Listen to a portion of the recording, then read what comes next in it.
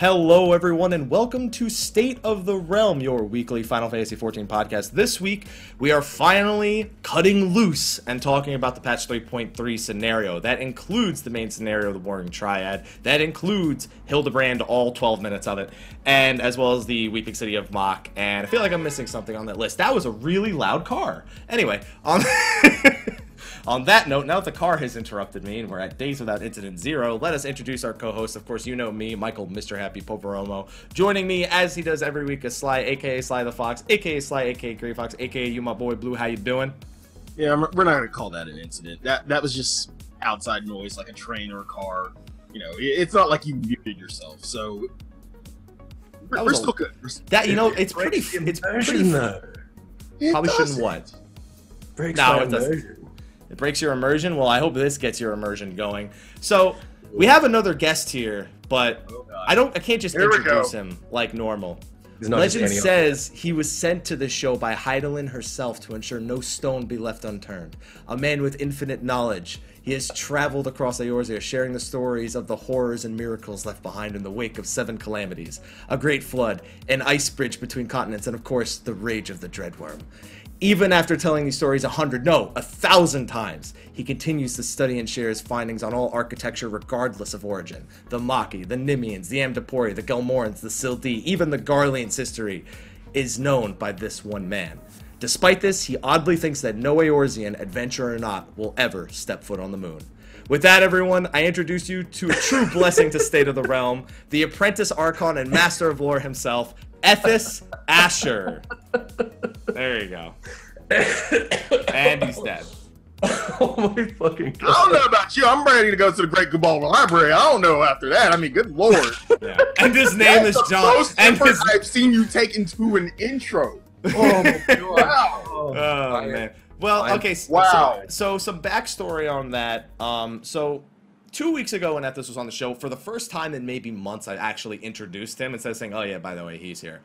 And so I watched the Lucid Grind, the second episode with Ascalia. By the way, it was a great episode, Ethis. Oh, thanks, man. Yeah, and you guys should go watch it. He makes a specific note with Ascalia to talk about how shitty their introductions are. Ascalia gets shitty introductions on LBR, and Ethis gets shitty introductions here, despite 3 days earlier me giving him a regular introduction. So you know what? Now he can never say he only gets shitty intros because I just gave him that one. Well, it fucking worked, didn't it? I'd say so, yeah. Jeez. Yeah. That's America. Just complain and it'll happen. You're good to Now go. you see, I'm sure, Mike, you do the same 50% thing. of the Like time. whenever you shit talk someone on a show, like it never actually occurs to you that there's a good chance they're actually listening. Yeah, that's the thing. I was listening. Now I'm like, what other videos of mine has Happy listened to recently? Oh, plenty of them. I saw that Hildebrand one this morning, which is pretty timely because I actually did Hildebrand yesterday, so I could talk about it on the show today. Yeah, me too. Yeah. Yeah, me too. I actually did it. For the shit. show. Oh, you did it That right. was Okay. so good. That was so It's good. only like 12 minutes of my time, so yeah, it was a pretty entertaining set of Oh. Hildebrand. But we'll talk about that later because We'll talk about it. you know how I feel about Hildebrand. So, today is spoiler cast. We do this every major patch where we just talk about the main story. We also talk about some of the side stories going on since those are a little shorter. It's pretty easy to fit those in. And this main story was pretty straightforward too. There's mostly just the speculation from the end. Everything else was pretty straightforward. But before we do that, I want to ask Ethis a question in particular. So All right. 2 weeks ago we discussed our first day impressions of patch 3.3. Yep. And you said if you ask me in a couple of weeks, I'll probably still think this was my favorite patch so far. Ethis, what is the verdict on that one? Yeah, I still absolutely stand by that. And that said, like I do have problems with the story. There's things that I feel like were a little bit rushed or overlooked or inconsistent. But all in all, yes, I think that from a story perspective, this has been my favorite patch that we've had since ARR, which is I feel like it's high praise. Okay, but what about the patch itself? Like the patch, like when you log in, entire how do you feel about The the entire patch? patch. Oh geez, I mean, there's a lot of stuff to do. It's hard to say that this is a favorite patch given that we don't have a new Savage tier. But if I ignore that, then yes, definitely. Okay, fair enough. Just wanted to get your your input on that. Since you said 2 weeks ago, ask me in a couple of weeks. It's easily the best odd numbered patch that we've ever had. There we go. All right, good. Wait. From a lore aspect, even though we don't have a new Savage tier, when we always talk about the lore for Midas Savage, it's a lot to be desired. Oh yeah, but I'm not talking about lore. I'm talking about the just content. Yeah. Okay. Fair enough. Okay. So with that out of the way, let's get into the main meat of this patch. That would be the main scenario. It is episode 69, so I had to use the word meat. Yeah. What kind of meat is it? Filet mignon. Yeah. Nice Cuban salami. Yeah. I was gonna go prime rib on this one, man. He wants Cuban salami apparently, so he can have Cuban salami. You don't even have Cuban salami in Australia, do you? Sure we do. I don't even have Cuban salami. Were you actually legit gonna make a Cuban sandwich? Yeah, dude. An Australian Cuban sandwich, the Cuban sandwich from down under. There we go. Wow. There we go. Yeah. Now we're hungry. No, I ate chicken just before the show. I'm good. Oh, damn. Bake that shit in the oven.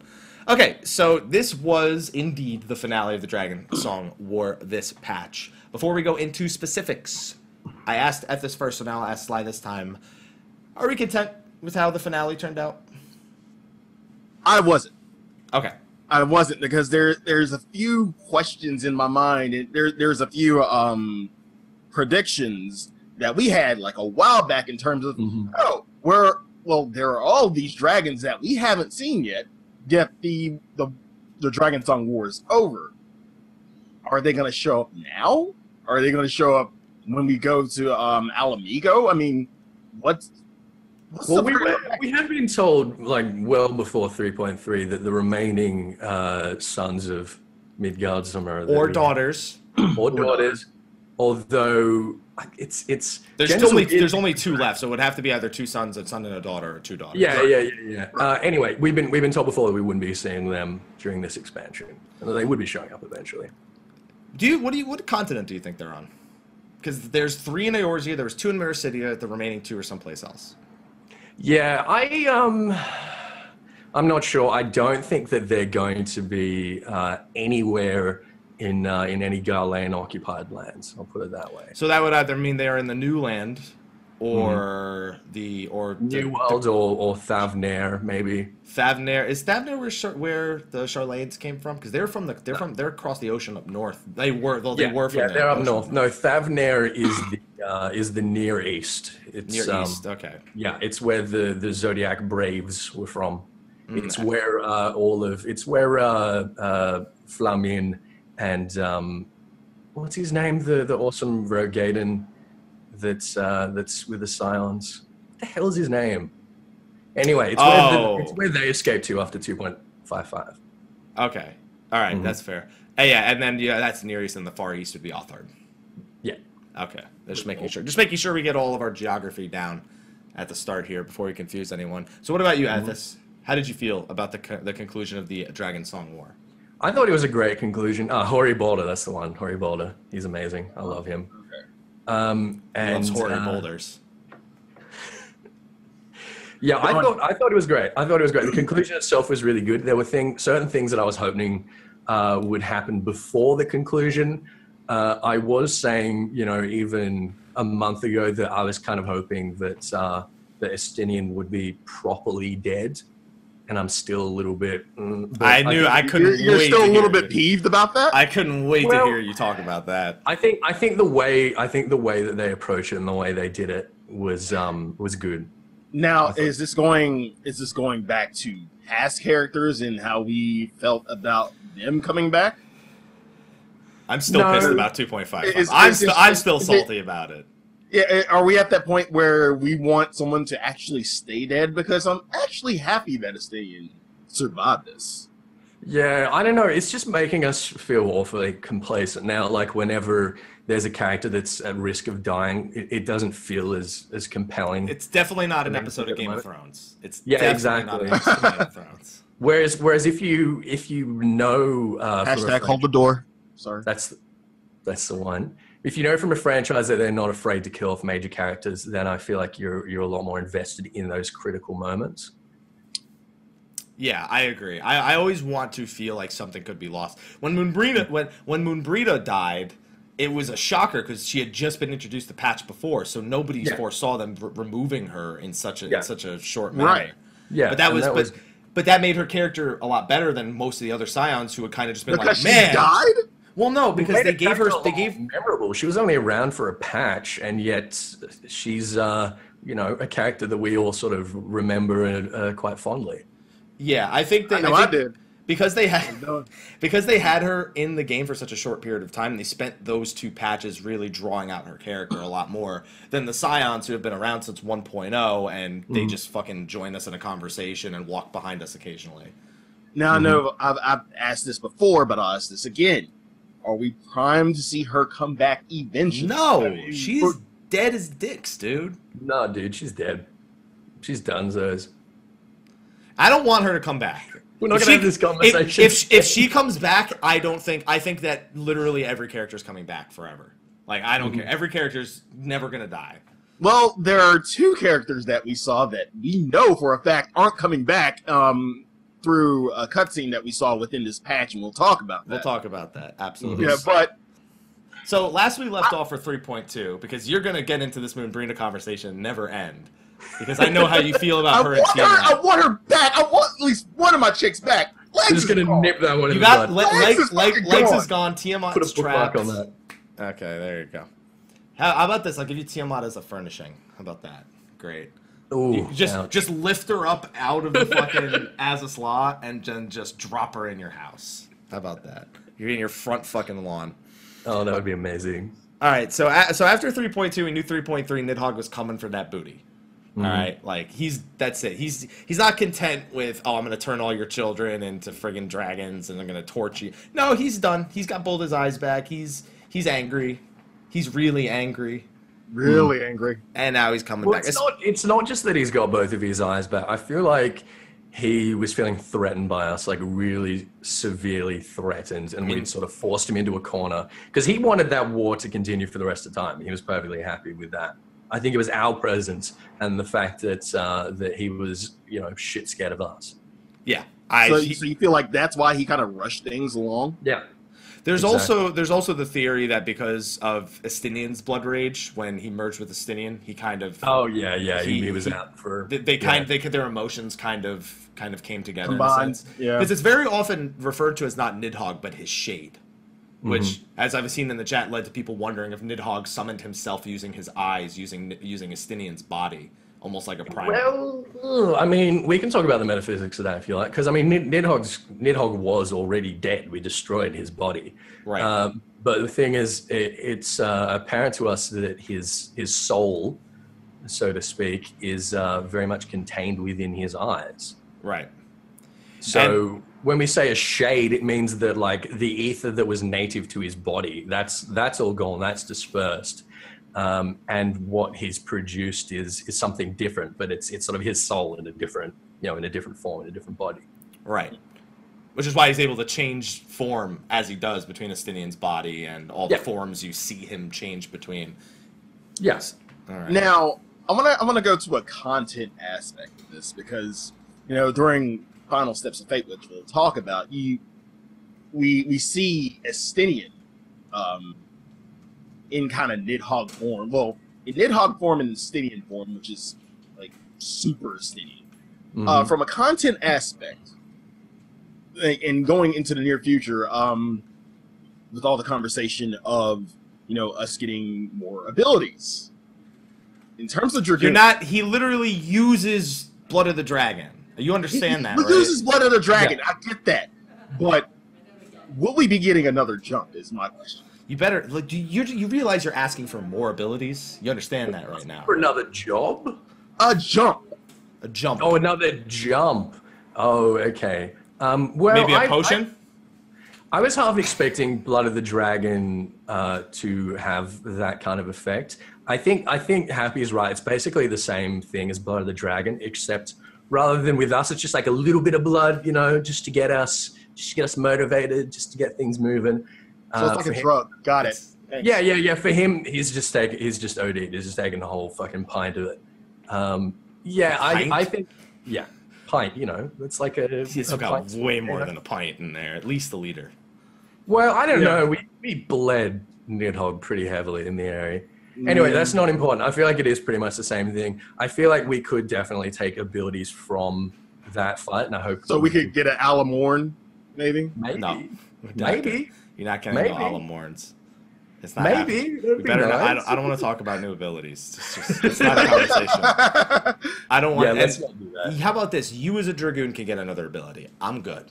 All right. Okay. I'm good. Oh, okay. All right. Fine. Yeah. How about that? You don't want anything to bring into PvP? Nothing? No, that's done. Donezo. I don't need them to give Ninja 16 more PvP abilities that are all useless. That like 10 of them are useless? No, all of them are useless. All right, let's see.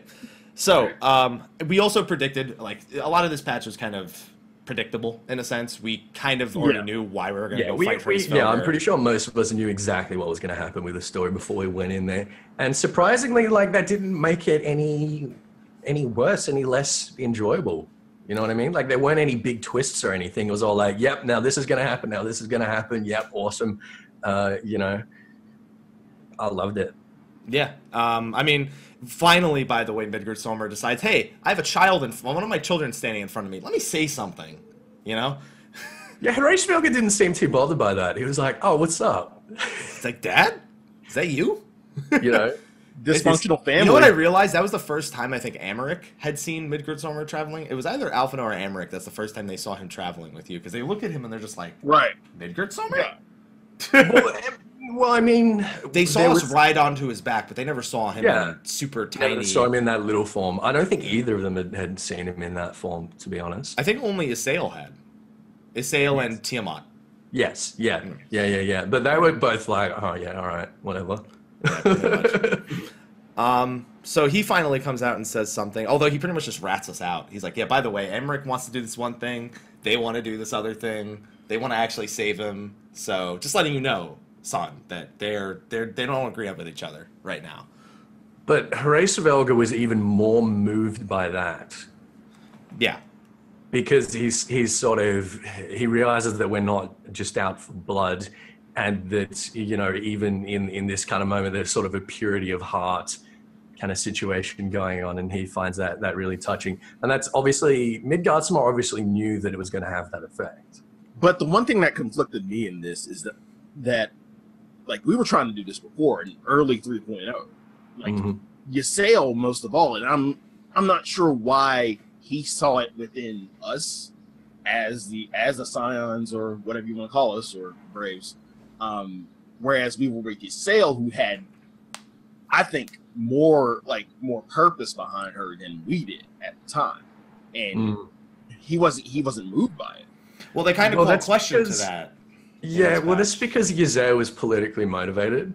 You know what I mean? Ysael was driven by revenge and anger and rage and stuff like that. Whereas the whole point of the Warrior of Light is that we're above all of that.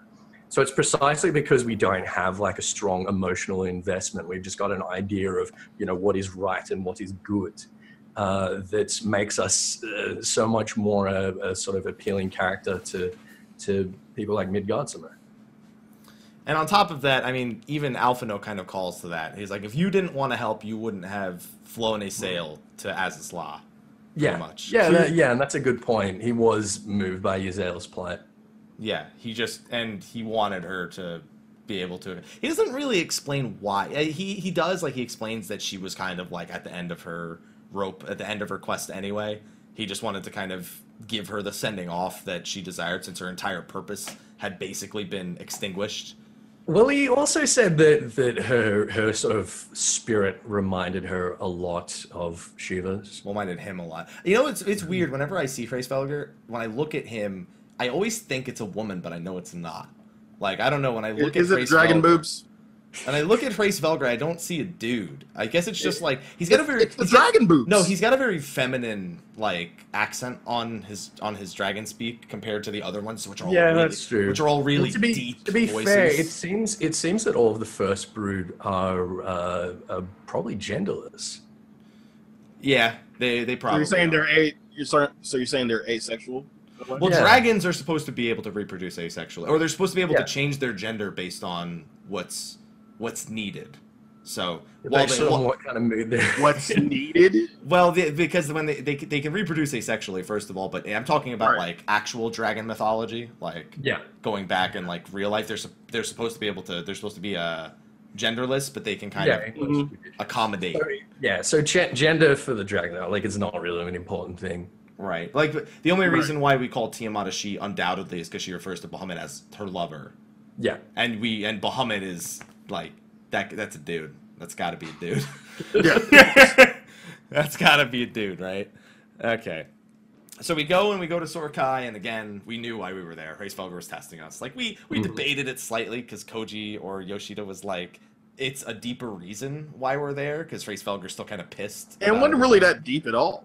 It was like he's like, I gotta test you. Like I can't just help you. Like just show me. It was the same thing as we had with Ramuh.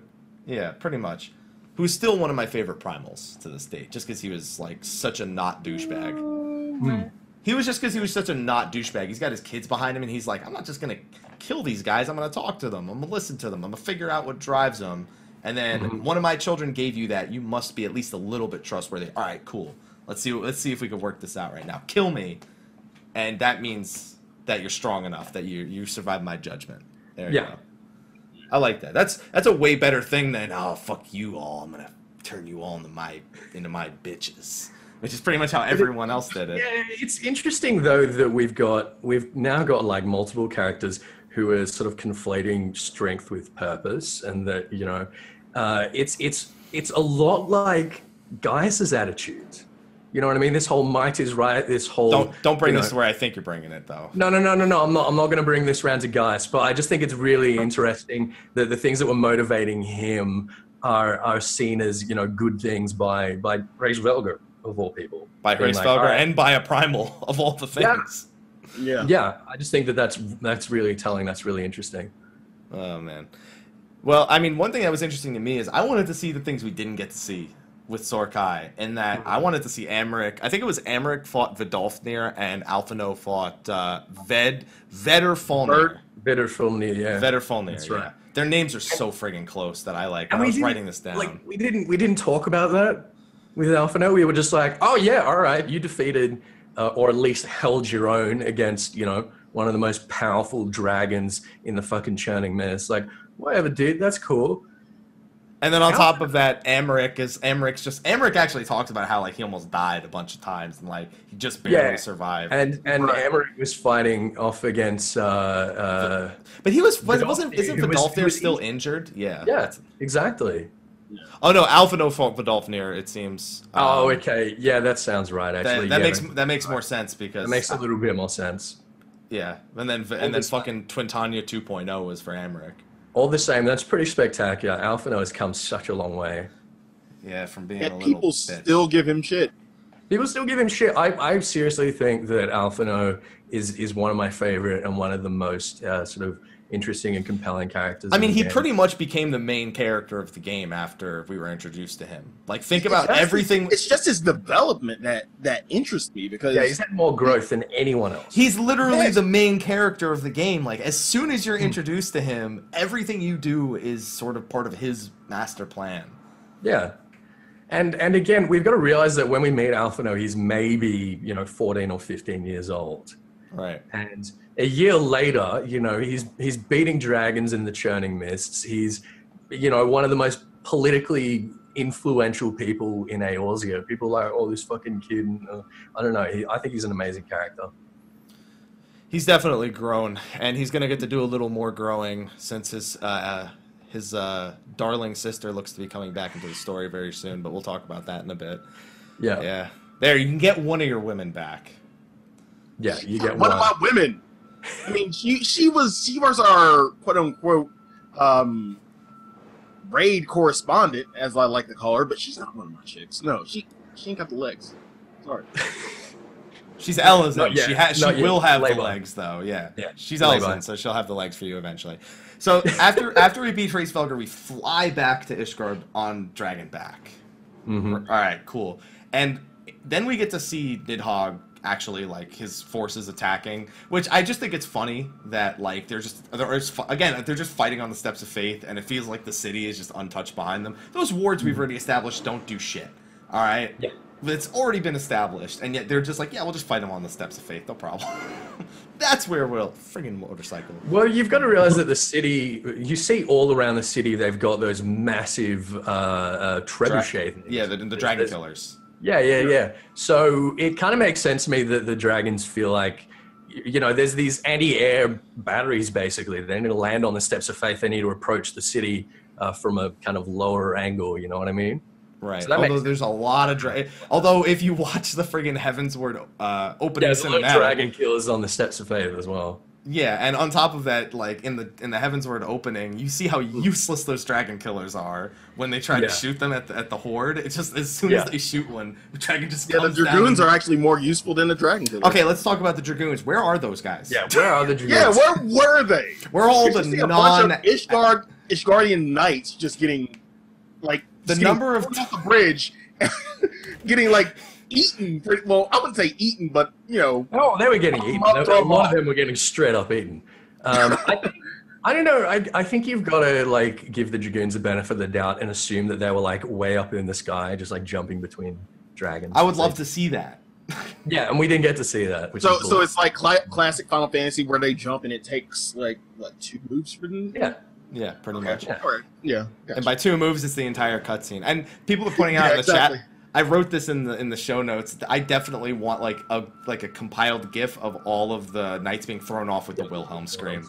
I absolutely want to see a GIF of all the knights being thrown off with the Wilhelm scream. Oh man. And I hear the CinemaSins guy in my head too. Is like, it's just talking about the Wilhelm scream. 1 point. There we go. Okay, so on top of that, and then also I noticed you brought up the machinists as well. Yeah, there are no machinists there. We made this big point through the machinist quest line of how, you know, we're arming the little people of Ishgard and how effective they've become at fighting dragons. I thought that we would have been seeing some machinists in action by now. Maybe they're just waiting for them to breach the city walls. Yeah, they're the fallback. But I mean, this literally looks like, you know how when you always say how one guy like defeats an entire army in like a video game or something? Yeah, that's pretty much what it looked like, how useless most of these knights were. Yeah, that's true. They were so useless. Although Lucia was holding her own. That one shot where she holds up her shield and she gets like blasted back like 50 meters. That was amazing. That was really cool. And I'm sure that she could heal up with the Cure 1 she somehow learned in the prior patch. Yeah. Somehow learned using Cure 1. Somehow. I mean, Cure 1 she's got to start somewhere, right? All right, so in a hero's fashion, we show up at the last minute, and it's like, all right, great, Warrior of Light is here. All the dragons are like, shit. This is going to be bad. But on top of that, we show up with 3 other... I like how we get Hraesvelgur's help. Hraesvelgur has a lot of dragons that could have come and helped, but no, we get 3. I don't know if he does have a lot. He's got his own brood. He's at least got Durgan Daycare.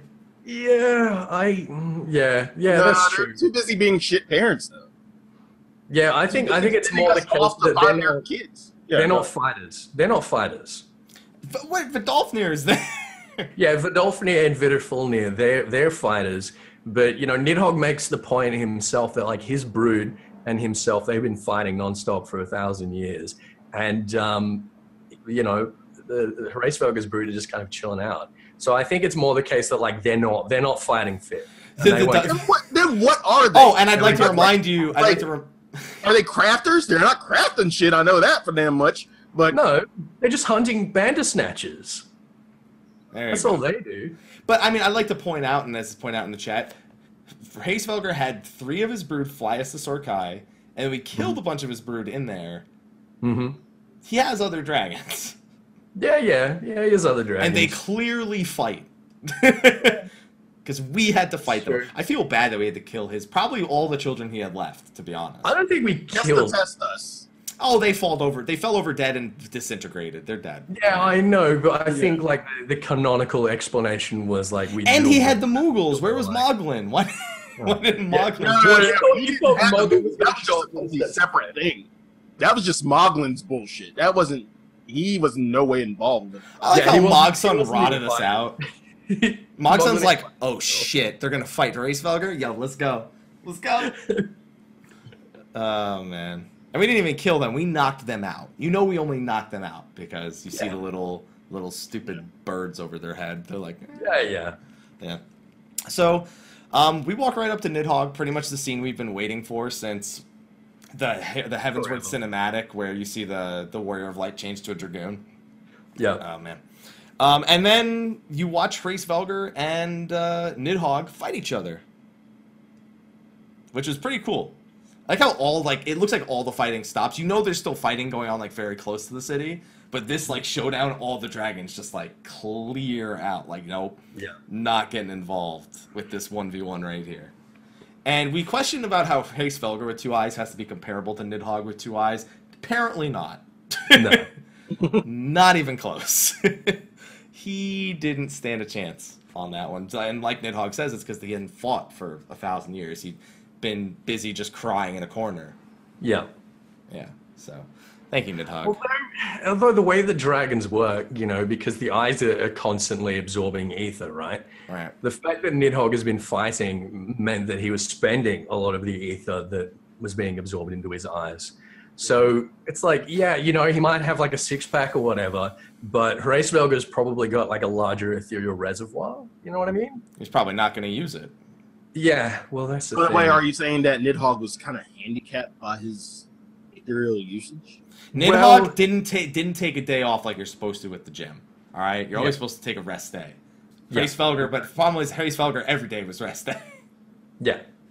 So yeah, I don't know. Although we do have the fact that one of Nidhogg's eyes was in the possession of Estinian, and the other was, you know, buried under the church. Right. So yeah, I don't know. I'll allow it. I'll allow it.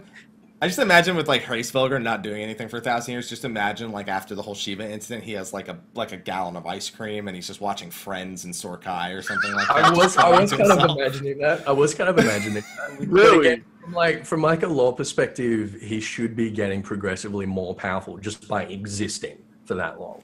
Right. And not having his one of his eyes is a Nidhogg. Maybe. Yeah, but the battle rust though. Yeah. All right, well, whatever. We beat him, and then obviously he can't beat Nidhogg. So what does Hraesvelgr do? He does. I knew this was going to happen too. By the way, I knew we were going to get one of Hraesvelgr's eyes to actually fight Nidhogg. Because I was like, okay, listen, we don't stand a chance to get Nidhogg with 1 eye, like without any sort of outside intervention, like because he needed to be weakened by Estinian before we could even remotely harm him. And as soon as that eye is gone, he one-shots you. So it's like. Obviously, we couldn't even handle him with one of Hraesvelgr's eyes. Instead, now he has both his eyes, and I'm like, there's no way we fight him without Hraesvelgr giving up one of his eyes or something. Sure enough, somehow in the midst of getting his wing torn off, his eye just floats over to us. I think it was good that they did this because it was such a big deal for us to defeat Thordan because Thordan was using all of the ether from one of Nidhogg's eyes. It was like, holy shit, that thing has been around for, you know, possibly 20, 30,000 years. Right. It's got a shitload of ether. And that was what made him, you know, probably the most dangerous primal that we've fought. And now, like you say, we've got Nidhogg with 2 eyes and presumably, you know, the skills and the capacity to use them. There was no way that we weren't going to have some extra buff for us to step up. So I just think it's really interesting how we've gone from, you know, getting the Blessing of Light and then getting the Blessing of Light redoubled after, you know, getting those wards placed on it by Midgardsormr. And now we've also got all of the ether from one dragon's eye. We're just the thing about that is that when Hraesvelgr leaves, he actually doesn't take his eye back. But when you see him in the later cutscene, if I recall, he does have both his eyes again. And his wing. And his wing comes back at the end. No. You see the wing that's bitten off is still on his stump. He's just got a shitload of wings. He's got like 8 wings. Yeah. That's still a stump. I don't know about the eye. I'm pretty sure we gave him the eye back. Although I was like, how do we give this back to you? I don't know how we would. Yeah, we're the Warrior of Light. Just fucking plot armor. Is it an issue where we can come back and ask for it at any given point in time? Or is it Yo, Hraesvelgr. Hey, Was that just a one-off? I don't know, Sly, would you go and ask him for his eye? This is like this would be the third time. Would you just be like, yo, dude, I misplaced the Tupsamati. I got to kill some Ascian. Well, in an emergency situation, yeah, sure, why not? I'll bring it back. Yeah. Hey, Race Felger, so the Ascians, I killed one of those Ascians with Nidhogg's eye. Can I get yours now? Because I would love. That's another thing that's questioned, because when we defeat Igorithim, or whatever her name is, with Nidhogg's eye, Lahabrea comments on how we expended the ether of one of Nidhogg's eyes, which clearly isn't true. Well, that was the idea. That was the whole point, is that there's so many points here where I thought that Nidhogg's eyes were being like effectively used up. It was when Thordan made his transformation. He used the Eye of Ascalon, his big bloody limit break attack. I thought that would have used a shitload of ether. But I don't know. Apparently, but they're a bit more of a Deus Ex Machina than I realized. Yeah, pretty much. All right, so we fight Nidhogg with the Duty Finder group. You wipe to Akmorn a bunch. You beat him finally. All right, that's as far as I'm concerned, that's canon. You know what I mean? You wipe to him a bunch. That's canon. Yeah, that's canon. Yeah, I think that's probably fair. Yeah, that's probably fair. And then that's how Goku does it, right? Yeah, exactly. By the way, Dragon Ball Super episodes 48 and 47, 48 with Goku Black. Just pointing those out real quick.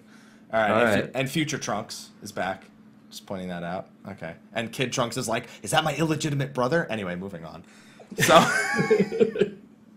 just bringing that up real quick because you brought up Goku. Right? Yeah. Spoiler, by the way. It's a spoiler cast. Come on. You expected it. Yeah, we're spoiling everything. They were spoil everything. Not Sunday's episode of Game of Thrones, so you're safe on that front. So, on that note, so he goes to land a finishing blow because he's like, I'm not going to lose. I seriously am not going to lose.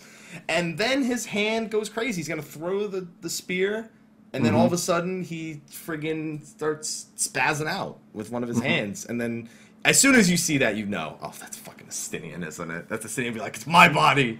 Sure enough, he tries to choke himself. He's like, oh. Well, here's the thing, right? Okay, the list of Estinian's accomplishments, right, is kneeling down and holding up an eye while we defeat Nidhogg the first time. Okay. And secondly, choking himself out. Yeah, I like how you skip the part where he stabs Nidhogg in the head. Such a goddamn... Yeah, like you skipped a few steps, but... You skip the part where he stabs Nidhogg in the head and then rips his eye out of his... Harry Svelger's eye out of his body. Yeah, he was already down. The part where he tried to assassinate Vidofnir. He was already down. And trying to assassinate Vidofnir, that was all Nidhogg. That wasn't Estinian. Right. These I reckon these are... there was a half and half. That was a two-way... That was a two-way street. There's a half and half. You think he was into that as well? Yeah. Good old Estinian, good old kill all the dirt. Yeah. No, he'd probably be down to clan with that. Even as I saw Estinian wrestling controls, like, please just let him die anyway. Like, make it even more heart-wrenching to make us think we stand a chance, and then just die. See, I thought in that moment when he like started spitting up blood and stuff like that, I thought that he was gonna like snap his own neck, and I think that would have been pretty fucking tight, to be honest. That would have reminded me of that would have been poetic justice. Really? I don't think it's about poetic justice. It's about killing a dragon. Yeah, I just thought that would have spoken so much about Estinian's character and like the I guess the sort of extent, the means that he was willing to go to in order to take down Nidhogg. Well, and then speaking of that, so we do save him. I like our strategy. We literally run up to him and just try to pull the eyes out of his body. First of all, I don't know why anyone would think that works. Nidhogg's body survived the first time when both his eyes were removed, when he went to go ask Hrace Velger for his eye. Both of his eyes were removed to get to keep his body, which just goes to show you how much of a medium Estinian was here, like how necessary his merger to Estinian's body was tied to his survival. Well, I think that what was going on here, firstly, when he lost both of his eyes the first time, he did still have his body. He doesn't have his body now. We've already destroyed his body. He's only got a body because Estinian's got a body. Now, the only reason why he was still hanging on to life in that last moment was because Estinian was alive. I think the implication of the battle was that we'd spent all of his power and that he had nothing left, and that all that was left was to kill Estinian in order to release his soul onto the ether and have it disperse. So apparently we've done that by removing his eyes. Yeah, and that's the important thing so first of all, when we go to remove his eyes, I didn't see this coming. Ysayle and friggin' Haurchefant's souls just come out and be like, we'll help. It's like, what? How did you get here? And also, how are you going to help? And how are you going to help? Like, how are you, like, then don't give me this whole live stream, you joined us from the live stream bullshit. You have no right being here. It's welcome. It's really cool and it's heartwarming. But how the fuck are you here right now? Now, Ysayle, we can explain Ysayle being there because of the echo. So what I immediately thought when I saw this scene is like, oh my god, Haurchefant had the echo. And when I never you really thought about that until you brought that up now. When you look at the story in retrospect, and you look at Haurchefant having this amazing sort of I guess capacity for empathy and for sympathy, it kind of makes a lot of sense for him to have had the echo without knowing the whole time. But it's very easy to explain Ysayle's soul staying together when her body's destroyed, because that's kind of what the echo does. That's what the echo does for the Ascians anyway, and it seems to be what it does for us as well when we have these kind of out-of-body echo trips. So it could well be that Haurchefant also has the echo and his soul is, remained intact. Either that or we were hallucinating. So it's not in my anima weapon, is what you're telling me. No, I don't think so. Now, from a content/lore point of view, do we revisit this if this is true? Sure, absolutely. I mean, I don't know if they'll do it, but like Haurchefant could be like an Obi-Wan Kenobi sort of deal.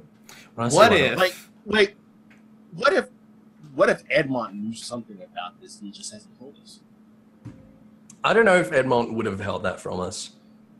Yeah, I don't think so either. I don't think Edmont would have known. What I was going to say I don't think Haurchefant would have known either. What if our echo is so strong now that we brought their souls through back from wherever we were experiencing our out-of-body experience from? Sorry, you're saying foreshadowing for Minfilia? Yeah, that's another possibility. That is another possibility. Although the fact that we already knew that Ysayle had the echo means that like her soul would have had the capabilities to do that kind of thing anyway. So I don't know. I like the idea of Haurchefant having had the echo. I just hope that they actually talk about it at some point. So now next time any like Koji's on like a live letter or basically at Fan Festival, we have to ask, because we can ask him in person. We'll just walk out up to and be like, so Koji, listen, you still haven't told us about Haurchefant, why he was there. Does he have the echo? And he's gonna be like, honestly, I wrote that. I wrote that his soul would come up. I never even thought about it. That's like, but I'm gonna make a reason for it. I'm gonna stick on this echo point for 1 minute. The Scions, they had the echo, correct? Mm-hmm. Well, no. Wait. Minfilia has the echo. We have the echo. Kryl has the echo. Archons Kryl is the echo. The other Archons, they don't have the echo. No. They don't have the echo. No. They're not. They're not a student of Baldesion. The students of Baldesion all pretty much seem to have had the echo. Okay. Although Kryl says that her gift allowed her to survive, which kind of insinuates the rest of them didn't have the gift. But I mean, that would kind of go against what she said the students of Baldesion do. So, well, they were studying it. That doesn't mean that they all had it. But she kind of insinuated, it's like, of course I do. Why wouldn't I have it? Like, yeah, she did insinuate it. But again, we're also making a distinction here between the echo and the blessing of light. Yeah, that's true. Whereas we have the blessing of light, which Minfilia doesn't have. Right. And yet we've both got the echo. And again, with Ysayle had the echo. She was on her way to developing the blessing of light. She was kind of like her crystal of light. There. Her crystal of light shattered was the problem. Yeah. So she was kind of halfway there. Gotcha. And then so after that, we probably do the single stupidest fucking thing I've ever seen in the main story. Yeah, you say this, but anyway, go on. So we take Nidhogg's eyes, which I would like to point out are no longer pulsing with ether. Mm-hmm. They're just eyes that we're holding, right? Mm-hmm.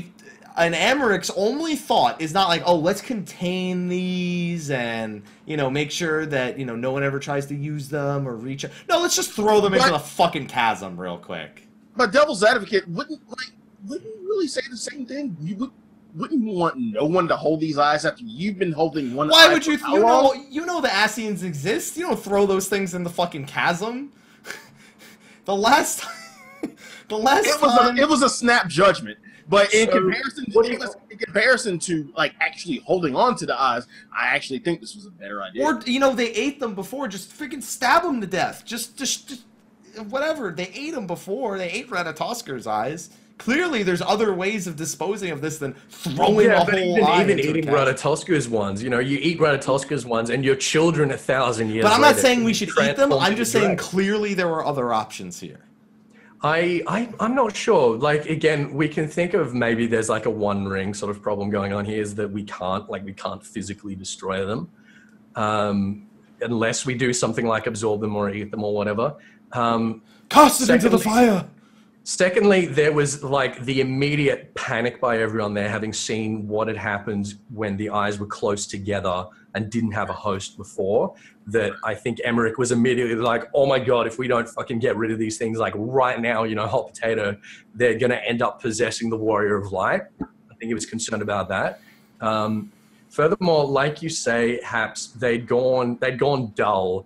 I'm pretty sure that Nidhogg's spirit is gone. Like, they're not in the eyes anymore. There might still be some things in the eyes left. Yeah, which we'll talk about in a little bit. A certain Ascian. Right. We'll talk about that in a little bit. But I think it was very much a kind of spur of the moment panic decision. Like, these things need to fuck off immediately. I mean, like you said, there is something inside one of those eyes. We destroyed one Ascian with it. There may be. Well, we'll talk about that maybe when we get to the post kind of credit cutscene for this one. And then finally we get to see Estinian without his mask after that, which was, he has a glorious, he's got a glorious head of hair. That guy. Actually, why don't they give that to Elzens? Because then when we reveal Estinian, that's not special. Everyone, because now everyone's like, oh my God, I want that hairstyle, and they're like, great, $2 on the fucking Mog station. Yeah. There you go. It's all part of marketing. That's what was doing it. And I mean, they kind of pull a 2.55 with us for like a minute or two, where we think he's dead because they're like, hurry, get in there, and then you just see Alphinaud crying, and they're just like, okay, he's dead, and then he's just like, stop crying. Shut up, boy. Yeah, he's like, stop crying, dude. It's like, God damn it. He's not dead. Oh, man. I just want to feel loss. And I just can't. That's everybody's main thing with this. They want to, actually lose something, and it means something to us. And because really, Hoshvant's death really hit hard, so much so that he got his own emo. We're going to get silly. That's all I'm asking. Remember my baby. Remember legs. That's all I'm asking. Sure. It's just like none of the deaths, quote unquote.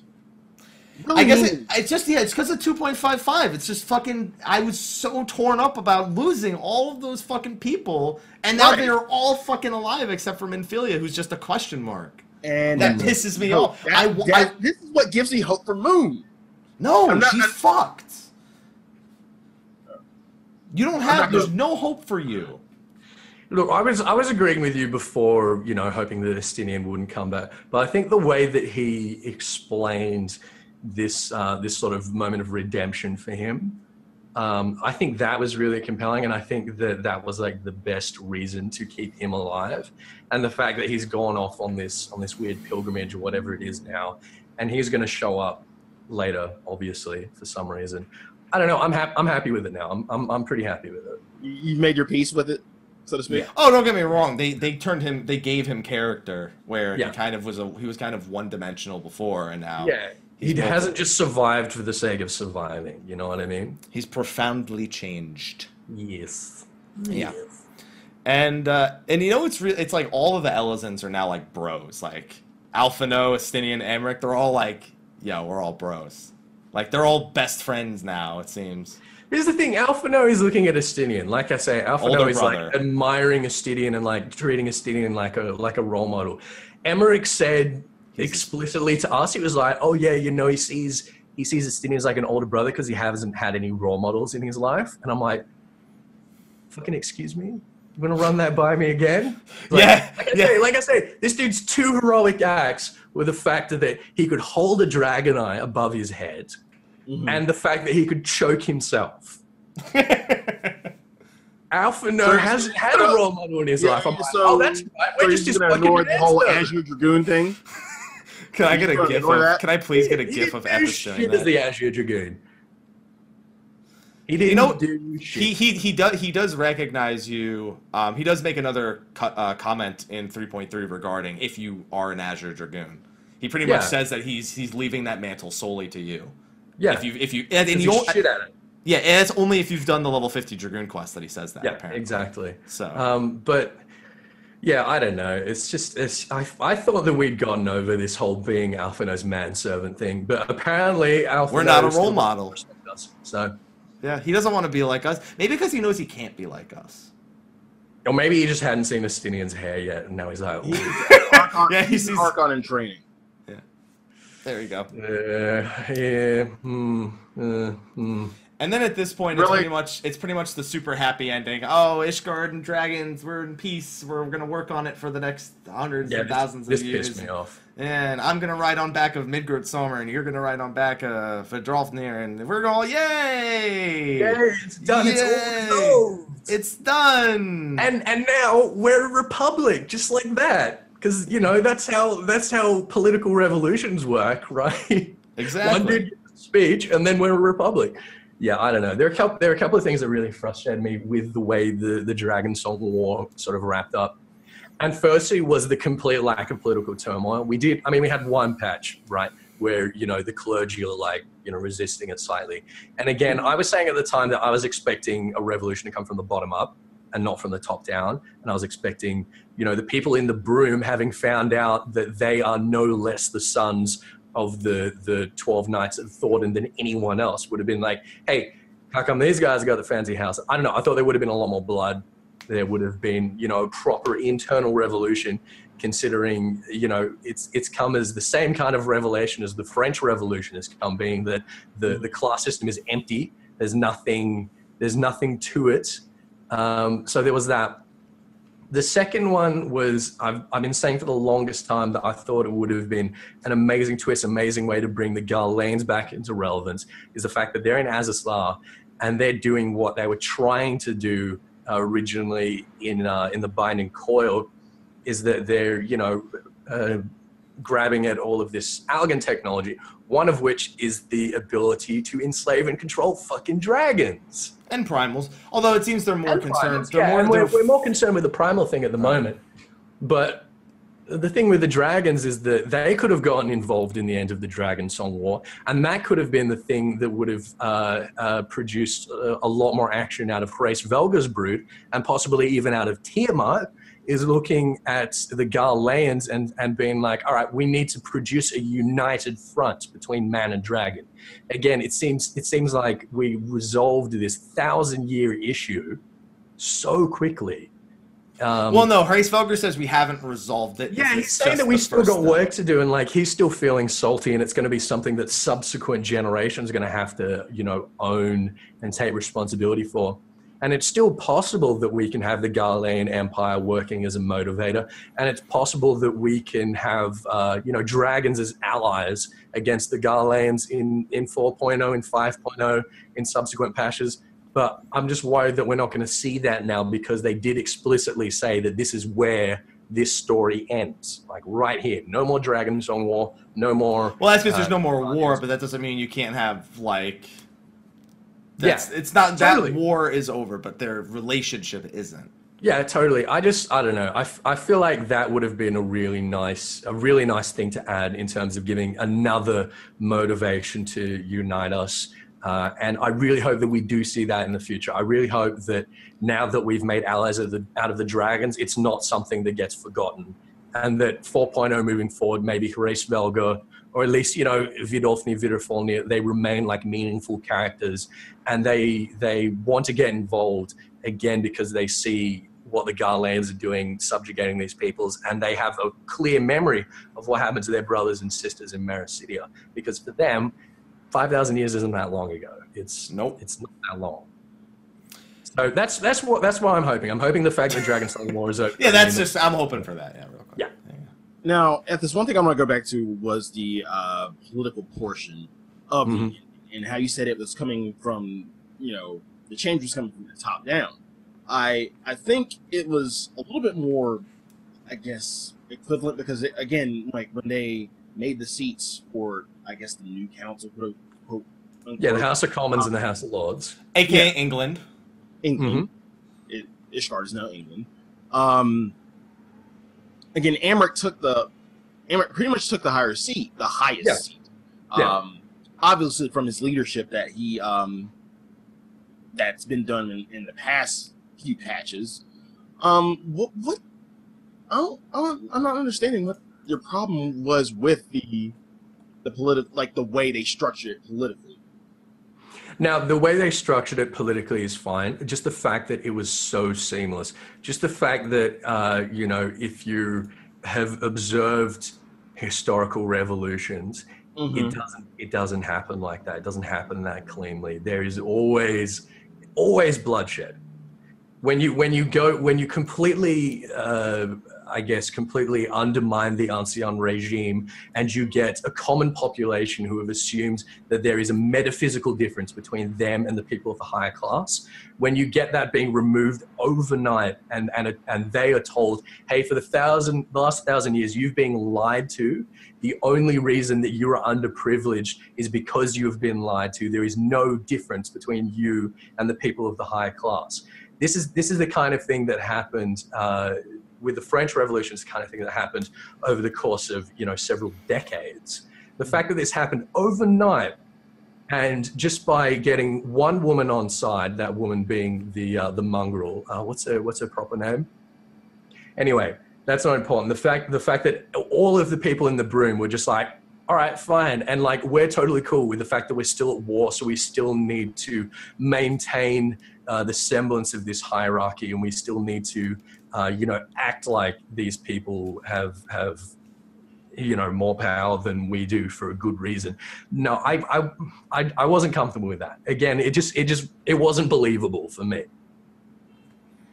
They voted him up though, so it's cool. Yeah, I mean, I'm willing. It just doesn't seem overnight to me, though. Really that final cutscene definitely took a whole few weeks to handle, right? And that's that's also a great period of time for a revolution, right? Yeah, it was still. Yeah, I don't know. It was much too clean. Much too clean. What you got? What you got, Sly? What you got? The one thing I wanted to ask you all about was if you've done it. I have not. You haven't done the victory lap? No, I haven't done the victory lap. No, I still haven't done the victory lap either. From what people are telling me in the chat, though, I mean, we're going to spoil them, it's fair they spoil me back. There is a continuation after you see where Estinian took the bouquet, and he took it apparently to Azaz Lot to lay it down for a sale. Yeah. So, well, I'd sort of guessed that. I didn't know what the fuck he was doing with that thing. Dude, he was totally in love with her. Yeah, like so back off, Sly. There's only room for one Dragoon in her no longer existent life. There you go. Yeah, but I thought that was a really good nod in terms of everything you've done. Still don't want it to feel like it was closure.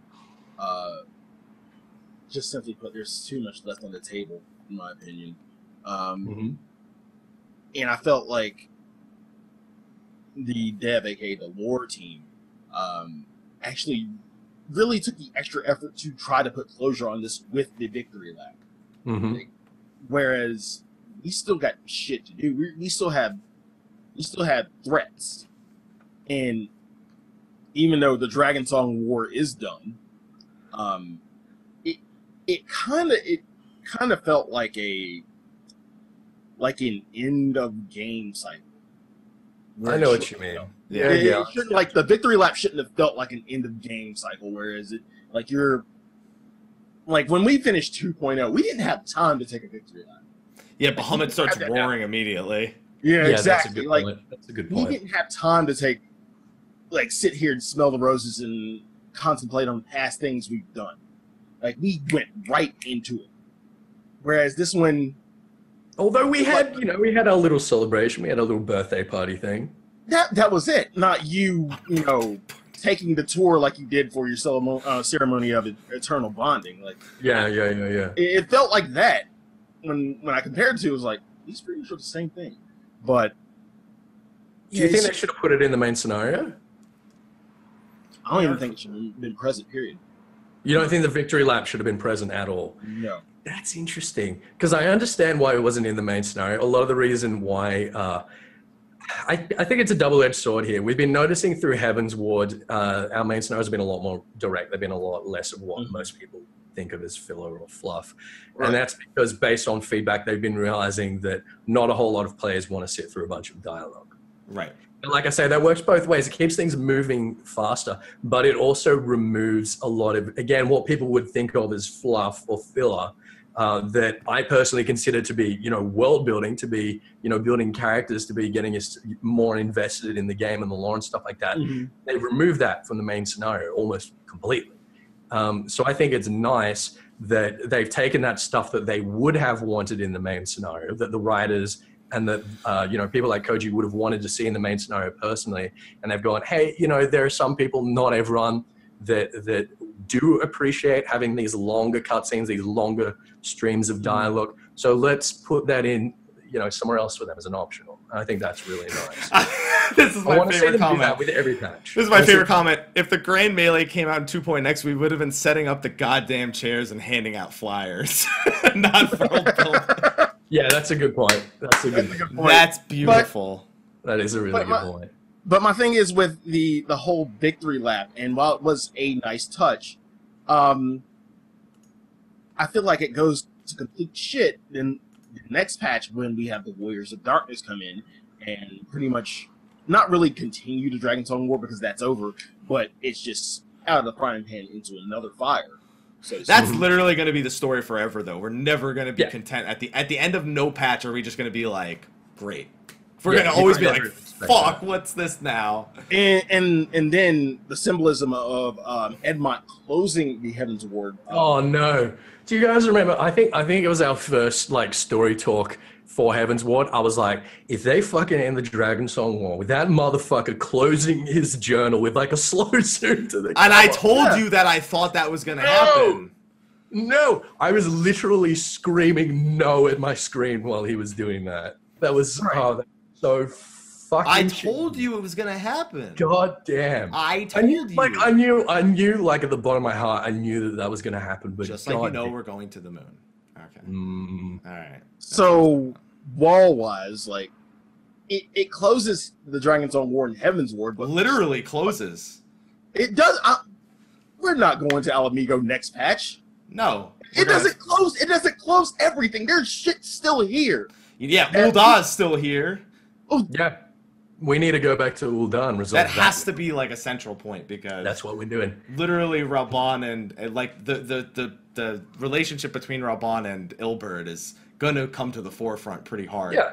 And the fact that we still have Omega to worry about. So you think these final patches will focus more heavily on Ul'Dah than I think these Ishgard? final few patches are going to turn Ul'Dah into a republic, like Ishgard has. Yeah, that's probably, and then we're gonna have that happy ending, and then there's gonna be this all out Garlemald is gonna fucking is going to invade the Ishroud or something. Yeah. So we know already that Ul'Dah has a military presence on the front against Alamigo, and I'm pretty sure that they're the only nation that does. That's oddly enough, because Gridania is closest to Alamigo. Yeah, exactly. But that's why we need to get shit sorted out internally in Ul'Dah, because I think our platform for moving into Alamigo is going to come from Ul'Dah. It's going to come from Raubahn feeling guilty, having Ilberd, gotten into his head, saying, the basically, they've cut your balls off. Raubah's going to be feeling a little bit like he's betrayed his brothers. He's going to want to, really push against that. And we're going to get Ilberd, I assume, being a main antagonist, trying to use the Omega weapon to take back Alamigo. Yeah, because he knows plenty about it. Yeah, exactly. Because he's been working directly under the dude that was after it. So that Ralban Ilberd relationship is going to be very, very important moving into 4.0. So that's why I think our attention is going to be turning on Uldar now. And all these complaints we were having at the end of 3.0 being like, hey, why have we just forgotten about Uldar and everything that's going on there? I think we're going to be readdressing that now. How about this? When does Ralban get his Magitech arm? Oh, dude. Any day now. When is Sid building him an arm and he turns into I've been asking that question for ages. I'm so excited for that. Now, to close my thought, all I'm saying is that if, in one of these future patches, we come back and I hear Edmond's voice, or I see an entry into the Heaven's Ward diary, I'm gonna feel pissed because we closed that door. He opens the book again. He starts writing more. Exactly. We shouldn't be at this point. Story-wise, we closed this. We didn't have to come to this. He's gonna open another book for 4.0. He's just gonna be writing books every patch. That's all I'm saying. It'll just feel redundant if he just come back. That's all I'm saying. From the story. I like Edmond. I really like Edmond. I would not be at all upset if Edmond decided that he was going to retire from being a duke now that there's a republic, and he's like, no, I'm going to travel with you guys. I'm going to be your Watson. I'm going to narrate the adventure. He goes and he sits down in your in room, and every time you go to a book to watch the cutscene. I would be all about that. I love Edmond. I think he's a great character. Particularly, I love him even more, and we'll go into this, but his small role that he plays in Hildebrand, I was like, yeah, that's my boy. That was pretty funny. Okay, so we get into that, and then finally we get to the post cutscene teasers. And what do you fucking know? Paladin of Darkness is looking down at that fucking chasm where the eyes were thrown. He's just like, yeah, they're here. Now, what do you think that they're after? They're gonna get La Habrea. Now, do you think that they're like, all right, La Habrea might still be in there, or do they think that, this is just a handy thing to have? It's got ether. It's kind of like the Tuxedo. Both. La Habrea is not fucking. I'm convinced La Habrea is gonna. No, here's what's gonna happen. They're gonna make us think the Scions are gonna think that's the plan. They're like, oh, what if La Habrea was? And then we're gonna find out they don't give a shit and they have their own agenda with it. Well, none of them like La Habrea. No, they all hated him. Yeah, they all hate each other. Let's be fair. Making the extra effort for one Ascian who don't. Let's be fair though. They also don't like the idea of any one of them dying, because to them it's just they said fuck, what's his name, fucking Nabrialis. Yeah, they fuck Nabrialis. He was an idiot, but that's pretty disturbing that he died. And then Agorithim, same deal. It's like, oh shit, Agorithim's dead. That shouldn't be possible. And now La Habrea's gone. They're just Elidibus is just like, we need to get this shit under control, because there's we've all been around for thousands of years. Now 3 of us have died in the last 2 patches. We gotta stop this.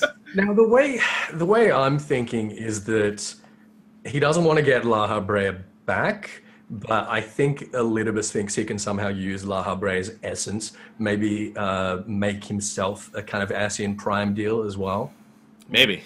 Because we've heard before that there are only 2 Ascians that are native to Eorzea, and that is Elidibus and La Habrea.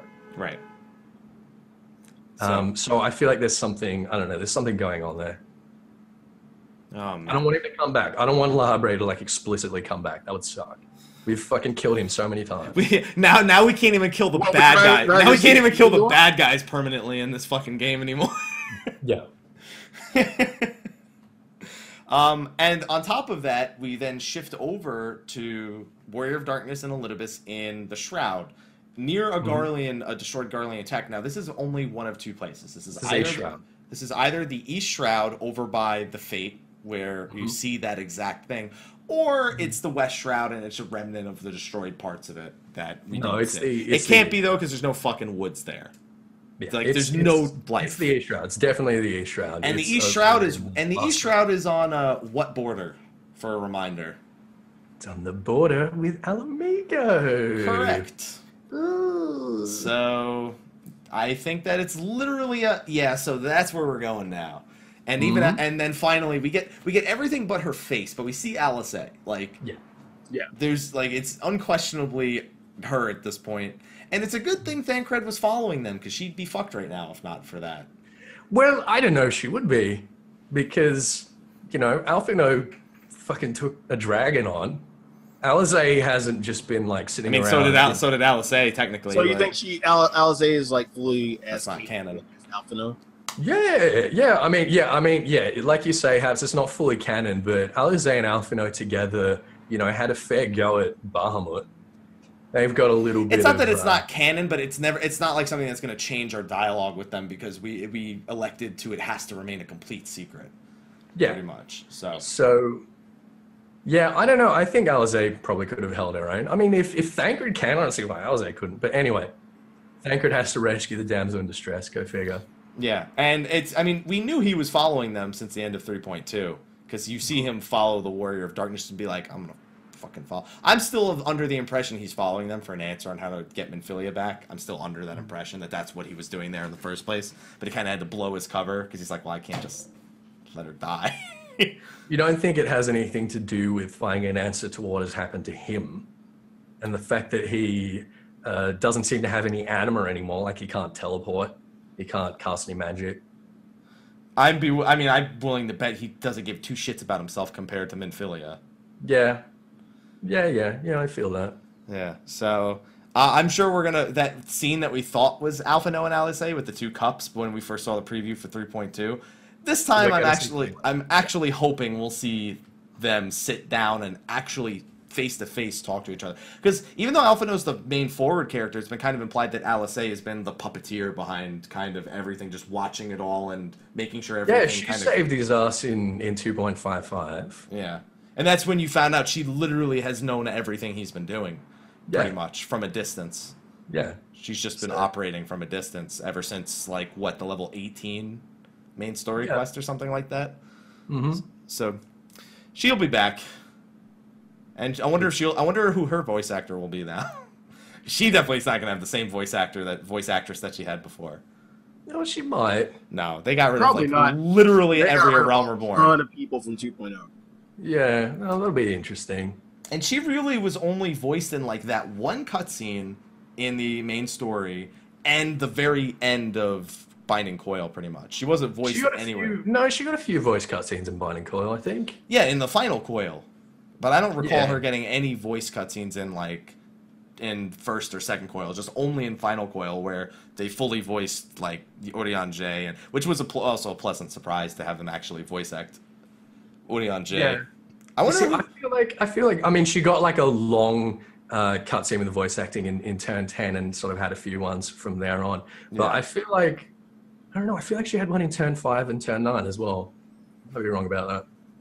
Yeah, I don't think she did. I'm pretty sure she was completely voiceless throughout all. Because I know because Urianger wasn't voiced pre-Final Coil, Nail wasn't voiced, and I'm pretty sure she wasn't voiced either. Oh, that's right. Nail wasn't voiced. Yeah. Yeah. I guess it was. I wonder what they probably would have voiced them. The problem is they probably would have voiced them as a man, and then when he has the helmet removed, it gets kind of awkward. And then there's a lot of talk about. I don't think that's awkward. I think that's easy enough to explain. Yeah. I mean, they did explain it, so. Yeah, exactly. Yeah. All right, so we also didn't see, for the first time since the beginning of the patch, we didn't see Ida and Papalymo at the end of a patch. No. That's the first time we haven't seen them. I wonder if our boy Nero / Gaia / Mystery Man, who we're just making up as probably one of those two people, has had words with them. Yeah, they might be in trouble. I mean, Ala Mhigo is not a safe place, especially for a resistance of all things. No. All right, so, well, reminder, somebody brought this up earlier. The reason why Ul'dah has a front and Gridania does not is because Gridania and Ala Mhigo were kind of in the middle of a war before the Garleans invaded. Yeah. Well, shortly before. Shortly, but literally it was like half a century before. Yeah, war is over, and then 500 years later, the Garleans take over Ala Mhigo, and Gridania's like, fuck you. Yeah, even though it's really? We're right next door, you're not... And then Ishgard does the same thing, fuck you, it's just not doing any of this. And you see, that's actually really interesting because the other alliances got involved in the Autumn War. They defended Gridania. Ishgard defended Gridania against Ala Mhigo, which is the first and last time that Ishgard has lifted a finger to do anything for anyone. Yeah, pretty much. And now we just have to hope the Elementals... I wonder if we're going to play on the story of the Elementals at all with how close Gridania is to Ala Mhigo. Because some of that war has to spill over into the Shroud. Yeah, we have looked at this a few times. The Elementals are severely weakened at the moment, and all of their wards are very, very weak. They're not in a good state at the moment at all. And Odin doesn't help with that. No, Odin doesn't help with that. But the Elementals now compared to in 1.0 and previous to that are less than a fraction of their strength. Yeah. Sorry for anyone who just heard that sound. I got a message on a program and it made a little ding noise. So, all right. Well, you wouldn't hear it. Only they would hear it because it doesn't come through the microphone. All right. Yeah, and Ala Mhigans are crazy. So okay, what do we think? Okay, give me dungeons. And give me story developments for 3.4 and 3.5. I want to hear a prediction on this one. I'll let Sly start. I'm already predicting 3.55 we're doing Castrum Oriens. Like, I'd be very surprised if Castrum Oriens isn't a dungeon in the next, or a trial of some sort in the next 2 patches. That would shock me. Or the very first dungeon of 4.0, like Dusk Vigil. Like, I would be shocked if Castrum Oriens. I was going to say 4.0 for that. Yeah, like I would be shocked if Castrum Oriens didn't come into the foreground in some way because it's still an active Castrum right on the border of Ala Mhigo and Gridania.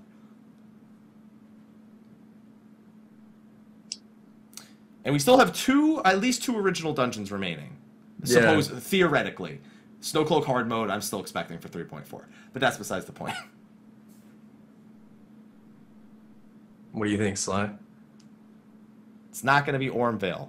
Stop it. It's not. It's not happening. We still need a Gridanian training ground. But I don't think we can get that soon. We don't have a Gridanian training ground yet. Is one thing. Yeah. I don't know if we'll get it. I don't know if the Elementals are going to let them have one that's like that close. I don't think the Elementals will be way into that. I think that the Palace of the Dead is going to be the equivalent. We have to have a fucking spoiler cast about... Like, Palace of the Dead is literally has to be like a 20-minute spoiler cast, because guarantee you we don't see too much story in there until we get to the 100th floor. Well, you say that, but we're going to be learning a lot about Gelmora from observing things in there, I hope. We hope, yeah. Yeah, I think, Pison's right. If they were going to have a Gridanian training ground, it would be in 1,000 Moors. Yeah, what about...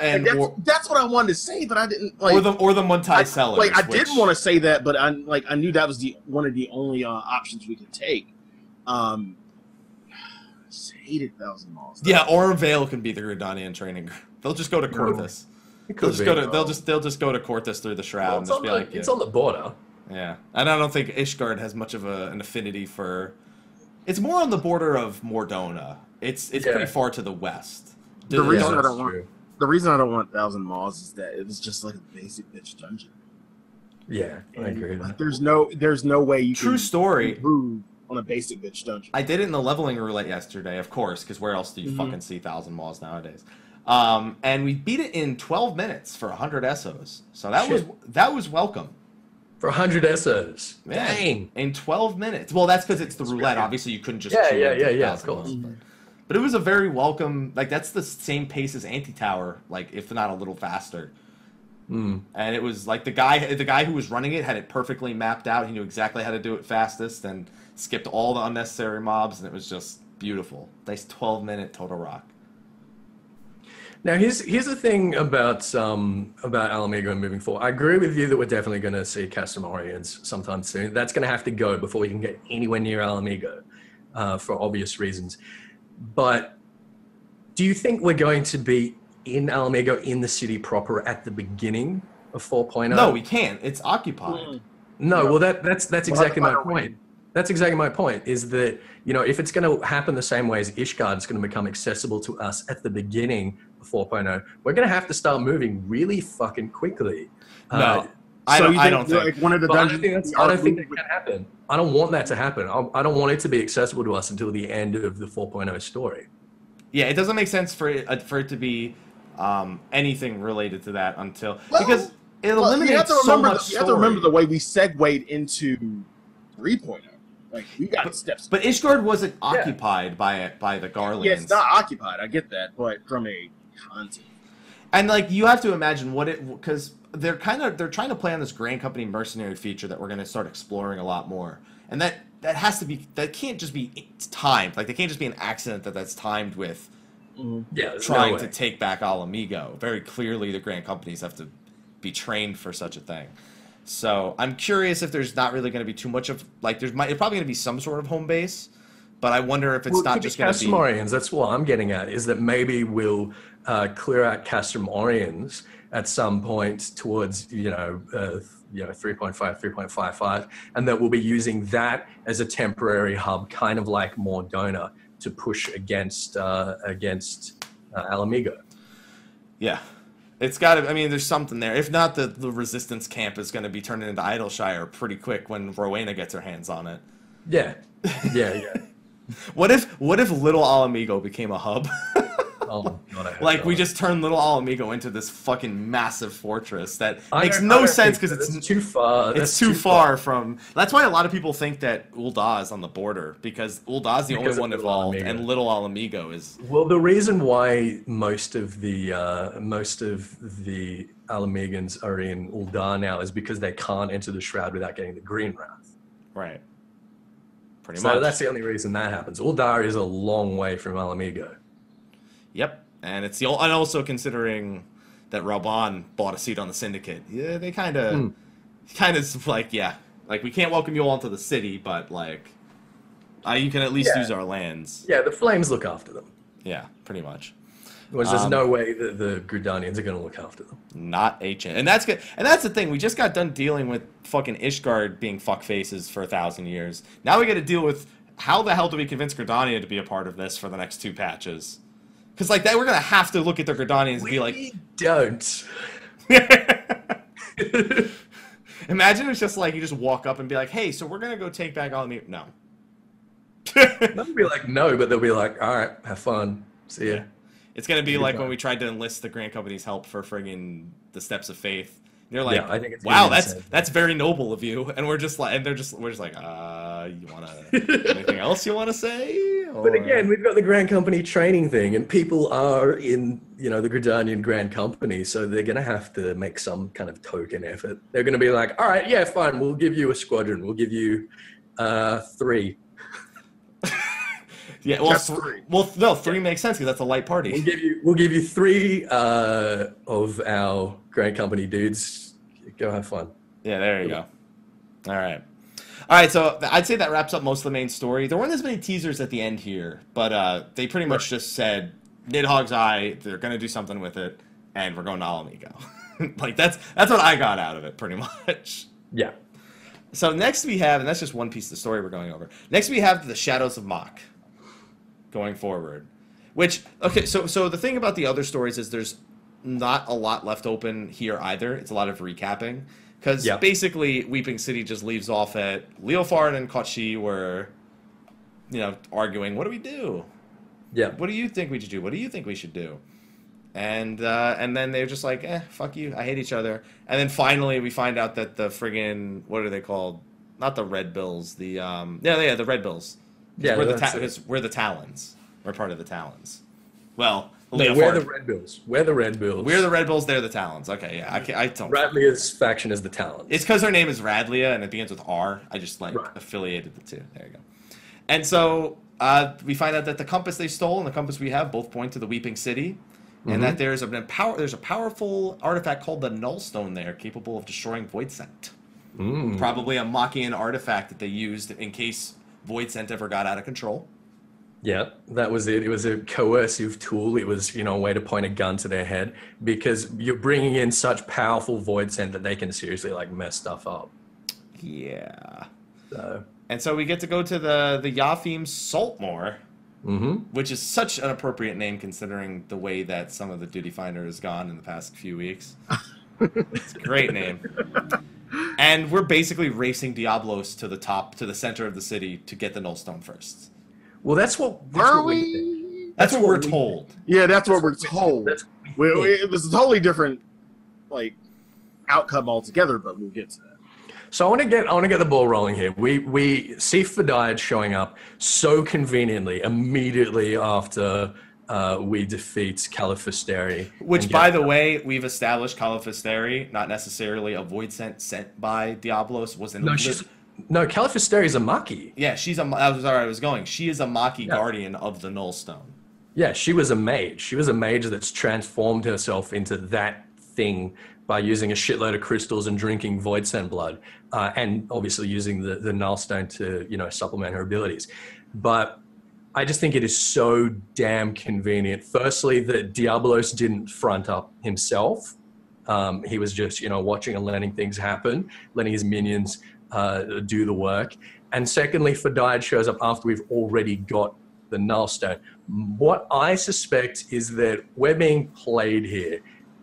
So we're being told that the Void Sent are going to collect this artifact, which instantly destroys Void Sent, which is being currently wielded by a Maki mage. If Diablos rocked up to Caliphysteri and tried to take it himself, or if Fedayad or Forgal or any of the Void Sent that were there, they would have gotten obliterated in a second by Caliphysteri. We've been led there to defeat Caliphysteri and get the Nullstone so that they can appropriate it. Oh yeah, I'm gonna get into that. So we were being played by. Yeah.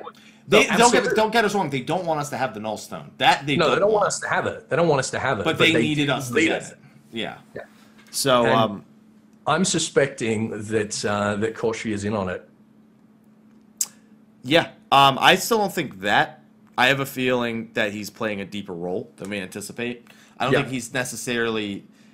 I don't think he's a double agent. Well, I think one of two things is going on with Koshi. This isn't Final Fantasy VII. Yeah, it is. I think it's possible that he has been working for Skarthak all along, but I think it's more likely that he wants to use the Nullstone for himself. That he's a familiar. He's presumably a Void Sent familiar. He's been under the thumb. You know, he's the little Void Sent that could, and thank you, Thomas. and he's got the Nullstone now. He's got the power to coerce every other Void Sent. He's got the Void's equivalent of a Dragon Eye or the Tupsamadi in his possession, and I feel like he's probably going to use it. I mean, he is going to use it. That's the whole point of us taking it, is so he can learn to use it. Yeah, and I don't think that we should be necessarily trusting him with it. The thing that's concerning is he has an all too convenient reason for not actually destroying Fedayad or Fedayad. With it, he's like, I haven't figured out how to use it fully, and it doesn't even seem like Fedayad is that distraught by it. He's just like, oh well, I'm beat for now. He gets pretty fucked up. Yeah, and then his body comes back like 5 minutes later, so it's fine. Yeah. And Diablos as a bat is just chilling like, nah, no one's going to notice me. I'm a bat. There's bats all over the place. Whatever. Batting everywhere. There's a bat everywhere. So, yeah, but that's why I think that Diablos was obviously playing us. Because if he was serious about getting to the Nullstone before us, he wouldn't have trusted Forgal and Arachne Eve to do it. He would have fucking gotten involved himself, surely. I have to wonder if Arachne Eve is his, or if it's, or just because, I don't know, Arachne Eve seems like something that was almost native to that land. We can talk about Arachne Eve if you like. Arachne Eve is the most fascinating character that they've introduced this patch. Arachne Web is a crafting mat that we've been using for a long time to make I-110 Arachne sets. We also use it in the replica Allagan, High Allagan Dreadworm gear. Now, if you look at the item description for Arachne Web, it explicitly says that it comes from Arachne, who is a Allagan chimerical miscreation. So Arachne Eve here, if they're referring to the same person, and I think that they almost definitely are, what we have here is Arachne Eve has been made by the Allagans as part of their, synthetic Void Sent project. Has been, a little bit of human and a little bit of synthetic Void Sent. That either she's escaped from Mazasla or something has happened. I think she's either made her way to the Saltmoor and either made a pact or become subjugated by the Marquis when they've shown up. But she's something far more ancient than the Marquis. Yeah, which is why that's why when you lugged her in with Forgal, I was like, I don't know. Well, she's on. Well, she says that she has to go warn Forgal. When we kill her, she says that she has to go warn Forgal. So that tells us that she is on Scarthic's side. However, how she became to be on Scarthic's side is man, Koji, you got some explaining to do. Yeah, Koji needs to do some explaining about Arachne Eve. The other thing I really like about Arachne Eve is the Eve in there, and the fact that we see immediately before we fight her, we fight the first daughters and the Yafayam spiders, which again sort of implies that she might be, a native here, or at least she's been here, I think, a lot longer than the Marquis have. The implication seems to be that she has a similar relationship to Vilekin as Midgardsormr does to dragons, that she might actually be the mother of many or all of the spiders in Eorzea. So she's a big fucking deal. Complete side note, complete tangent there, but Arachne Eve's fucking awesome. All right, so when do we get a video on Arachne Eve? Soon. I'm surprised you didn't mention them in your Void Arc, in your mock video. Yeah, I did. Probably because you probably would have. We'll do something for her soon. We'll do a Umbral Zone or something. There you go. Well, I'm glad that you explained that to us, because now Sly and I won't be blindsided by that come fucking Eorzea. So thank you. Oh shit! Damn it. We'll forget it. I'm not forgetting that. I'm not forgetting that. As soon as he said Arachne Eve is one of his favorite characters, I'm like, I am paying as close attention. I'm gonna rewatch this in 2 weeks before the show. Chat's totally got it. She's very much like Shelob, and I like to think of her as having a similar relationship with the Marquis as Shelob did with Sauron. Is that the Marquis have shown up and there's been this spider there, and they've been like, "Hey, we can reach some kind of agreement. You can guard our city. We can feed you, victims, prisoners, whatever." There's something really interesting going on there. Anyway, where are we going with Weeping City? We were going to talk about how Leofard is kind of making this almost personal. That he wants to stop Diabolos specifically because he wants the skies to remain free. And do you buy that? Nope, it has something to do with his dead lover or whatever. Because as soon as he says no one should be able to rule skies, it cuts away to her face and it's like, what happened to her? Tell me what happened to her. I want to know. And I think we're going to find that out within the next Void Arc storyline. We fucking better. That's all I gotta say. I want to know more, because Leofard's like that silent, cocky character that like people just like because he's kind of just cool and he's witty and he seems to have his own agenda kind of deal. Wait, so do you think that his dead wife or dead lover, whatever she is, has something to do with Diabolos? I think that he might have lost her due to that. I think he might have already known about the Ark and that she may have disappeared investigating it in some way. I can't wait to find out that woman became Scarthik in some way. That's what I was about to say. She's the manifestation of Scarthik. Yeah, it's like the Scarthik is using her body as a medium or some shit like that. Yeah, I mean, that's definitely possible. But Scarthik already has a body. Yeah, so Calfisteri had a body. Look what happened to her. Look what Calfisteri did with all that void scent energy and stuff like that. Or maybe she left him at some point and disappeared, and then I don't know, over time became this god tier friggin' void scent. Well, she's gonna play some sort of role. If we're not gonna find her alive, we're gonna find out she had something to do with like his vendetta against defending the skies from being free. Yeah, I hope so. I hope you're right. What's more interesting is this book that Radlia seems to have found. Radlia, my bad. I thought there was an extra I in there. I went through and corrected it every time you wrote it. Yeah, I know. I noticed that. I'm glad you took the time to go through the notes, and I still said it wrong. It seems more interesting to me that she found this book on what seems to be a Nemean island.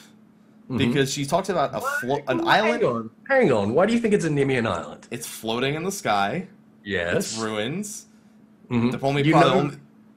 You realize that the Sea of Clouds is hundreds of miles north. I know. Of Nim. So,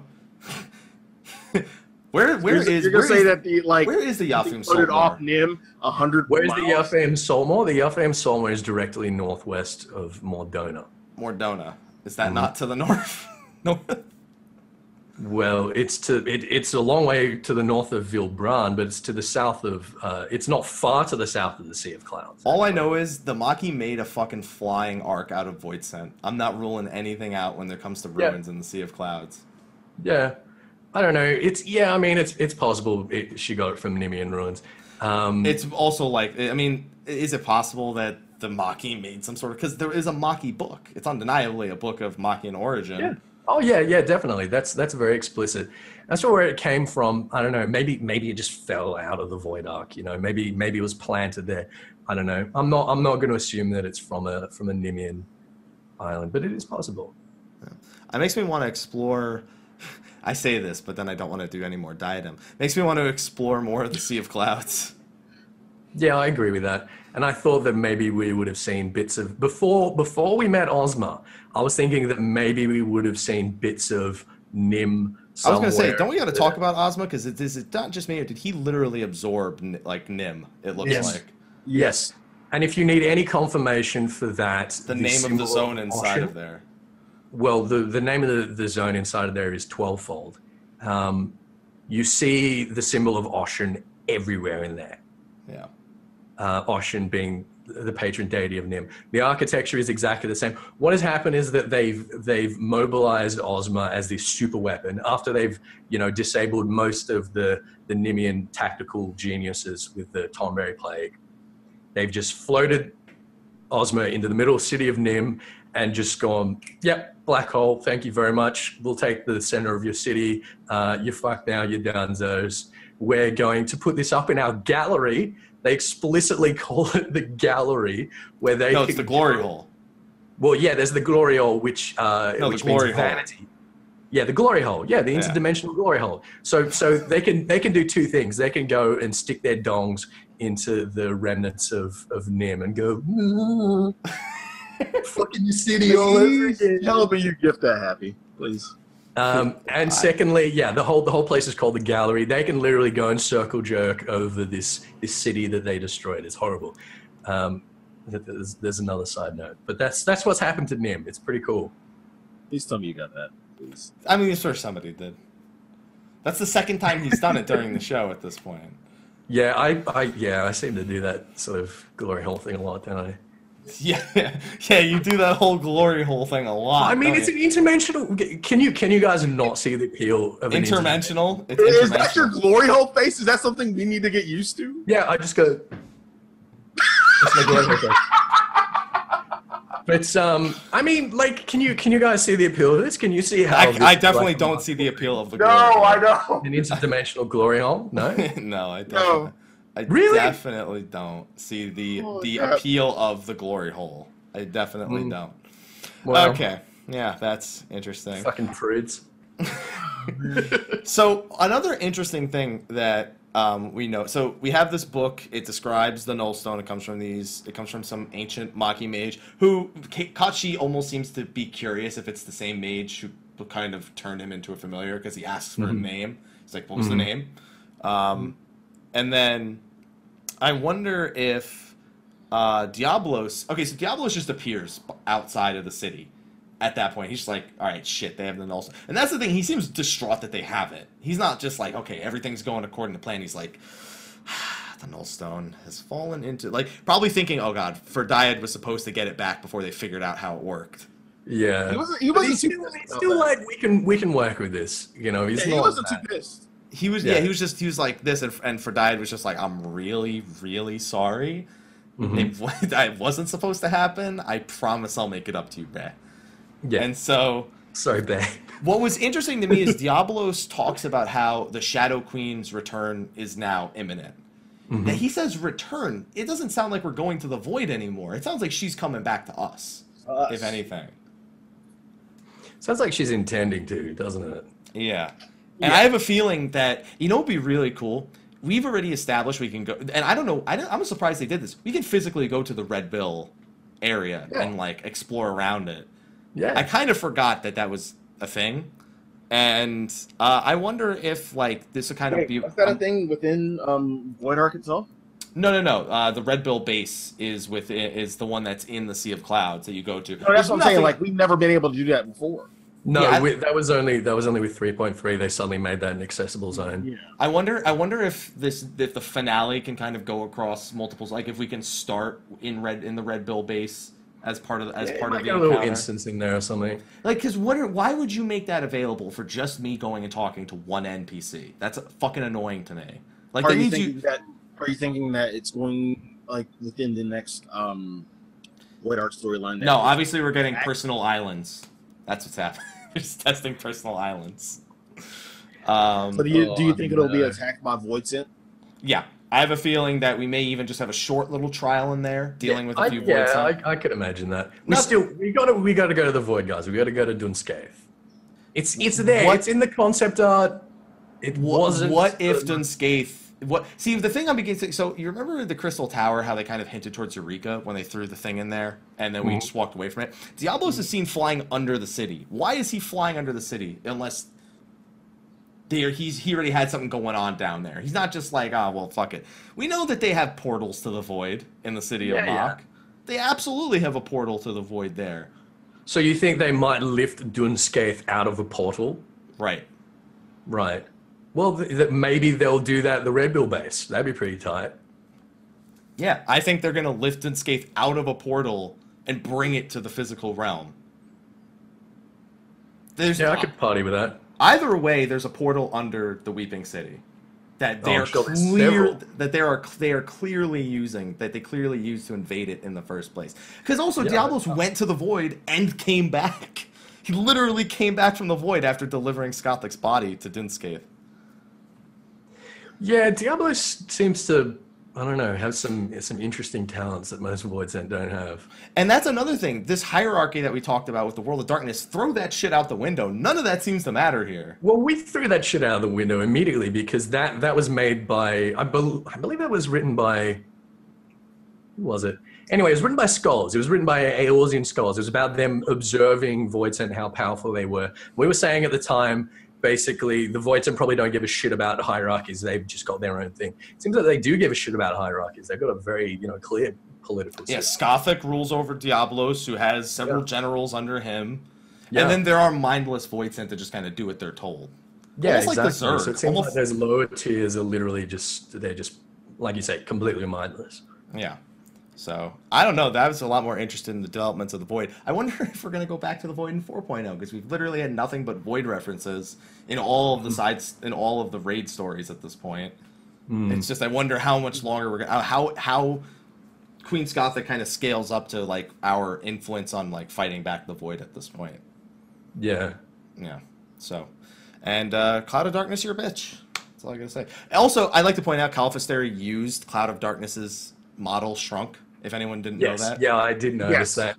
Yeah, that's because remember when they showed that Cloud of Darkness had a butt, like they actually developed a full body for her. Now we got to see it pretty much, Kalfasteri. Yeah. So I felt like that was a little bit lazy, to be honest. But her hair. Yeah, I suppose. I guess the Maki really loved hair, or she did at the very least. I don't know. All right, so she was an esthetician. Yeah, she had her own little aesthetician in there.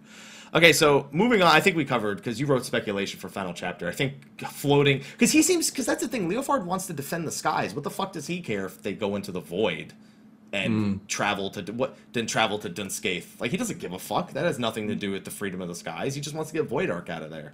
Yeah, so it doesn't threaten things anymore. And that's another thing. One thing I want to visit before we move to the next point was the interaction between Radlia and Leofard,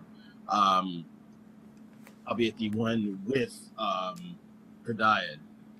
Do you really think, like Leofard meant what he said, that he didn't give a shit about Radlia? He calls it a bluff. He said it was a bluff. Yeah, but he probably... Like, do you really believe... If she had died, I'm hard-pressed to believe he would have been that torn up about it, but it was ultimately a bluff. He tells Kachi, is like, I'm glad that you acted on my bluff so quickly, pretty much. Like, he was impressed that Kachi managed to figure it out immediately, that was to buy time.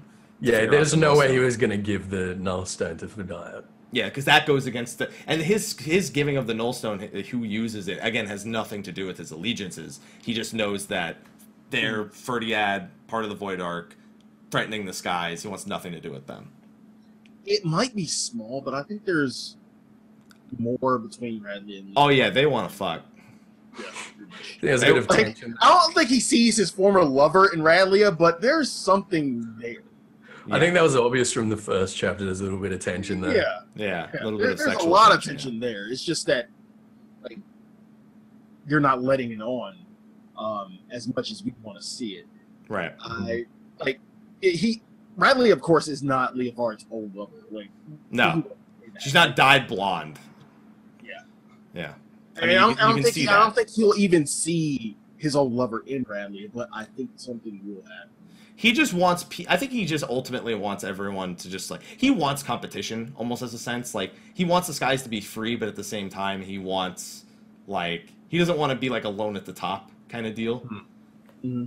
So he wants people to feel like they can just come to the skies as like a means of creating a new life, almost.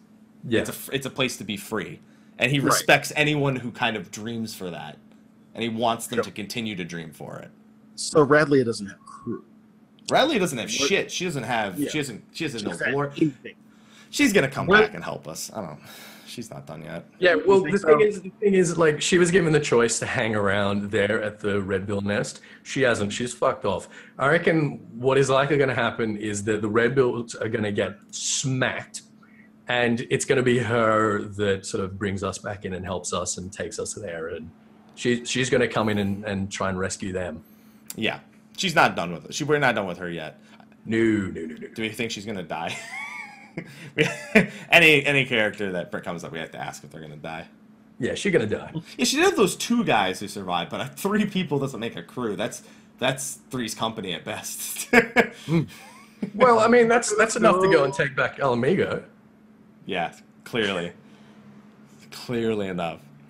Okay, so wrapping up on the Shadows of Mach, which, by the way, the Mach are they're like worse than the Allagans at this point. Like, just the shit that they do is like... they're definitely a contender for shittest. And the fact that they're Lalafels gives several points. I actually have something to say about Lalafels later, because something funny happens in the Hildebrand questline if you're a Lalafell. I don't know if you guys know that. There's text that you only get if you're a Lalafell. No. Yeah. I got it, and it was pretty funny. So Warring Triads next. Another one of those 15-minute quests that I didn't like. Not that I didn't like this, but I don't like when it's just like, oh, here's like 10 minutes of shit, and then you're done. Goodbye. Like, that's pretty much what it was. So it's 15 minutes of setup. It's 15 minutes of I'll see you next patch. Yeah. So TLDR, Una Kalhai takes down the ward that they put up to prevent the Garleans from getting to the Triad control in order to stage a situation in which the Warrior of Light would need to kill Regula Van Hydrus. Yeah. In an attempt to remove them as a threat from Eorzea as people who looking to control the power of primals.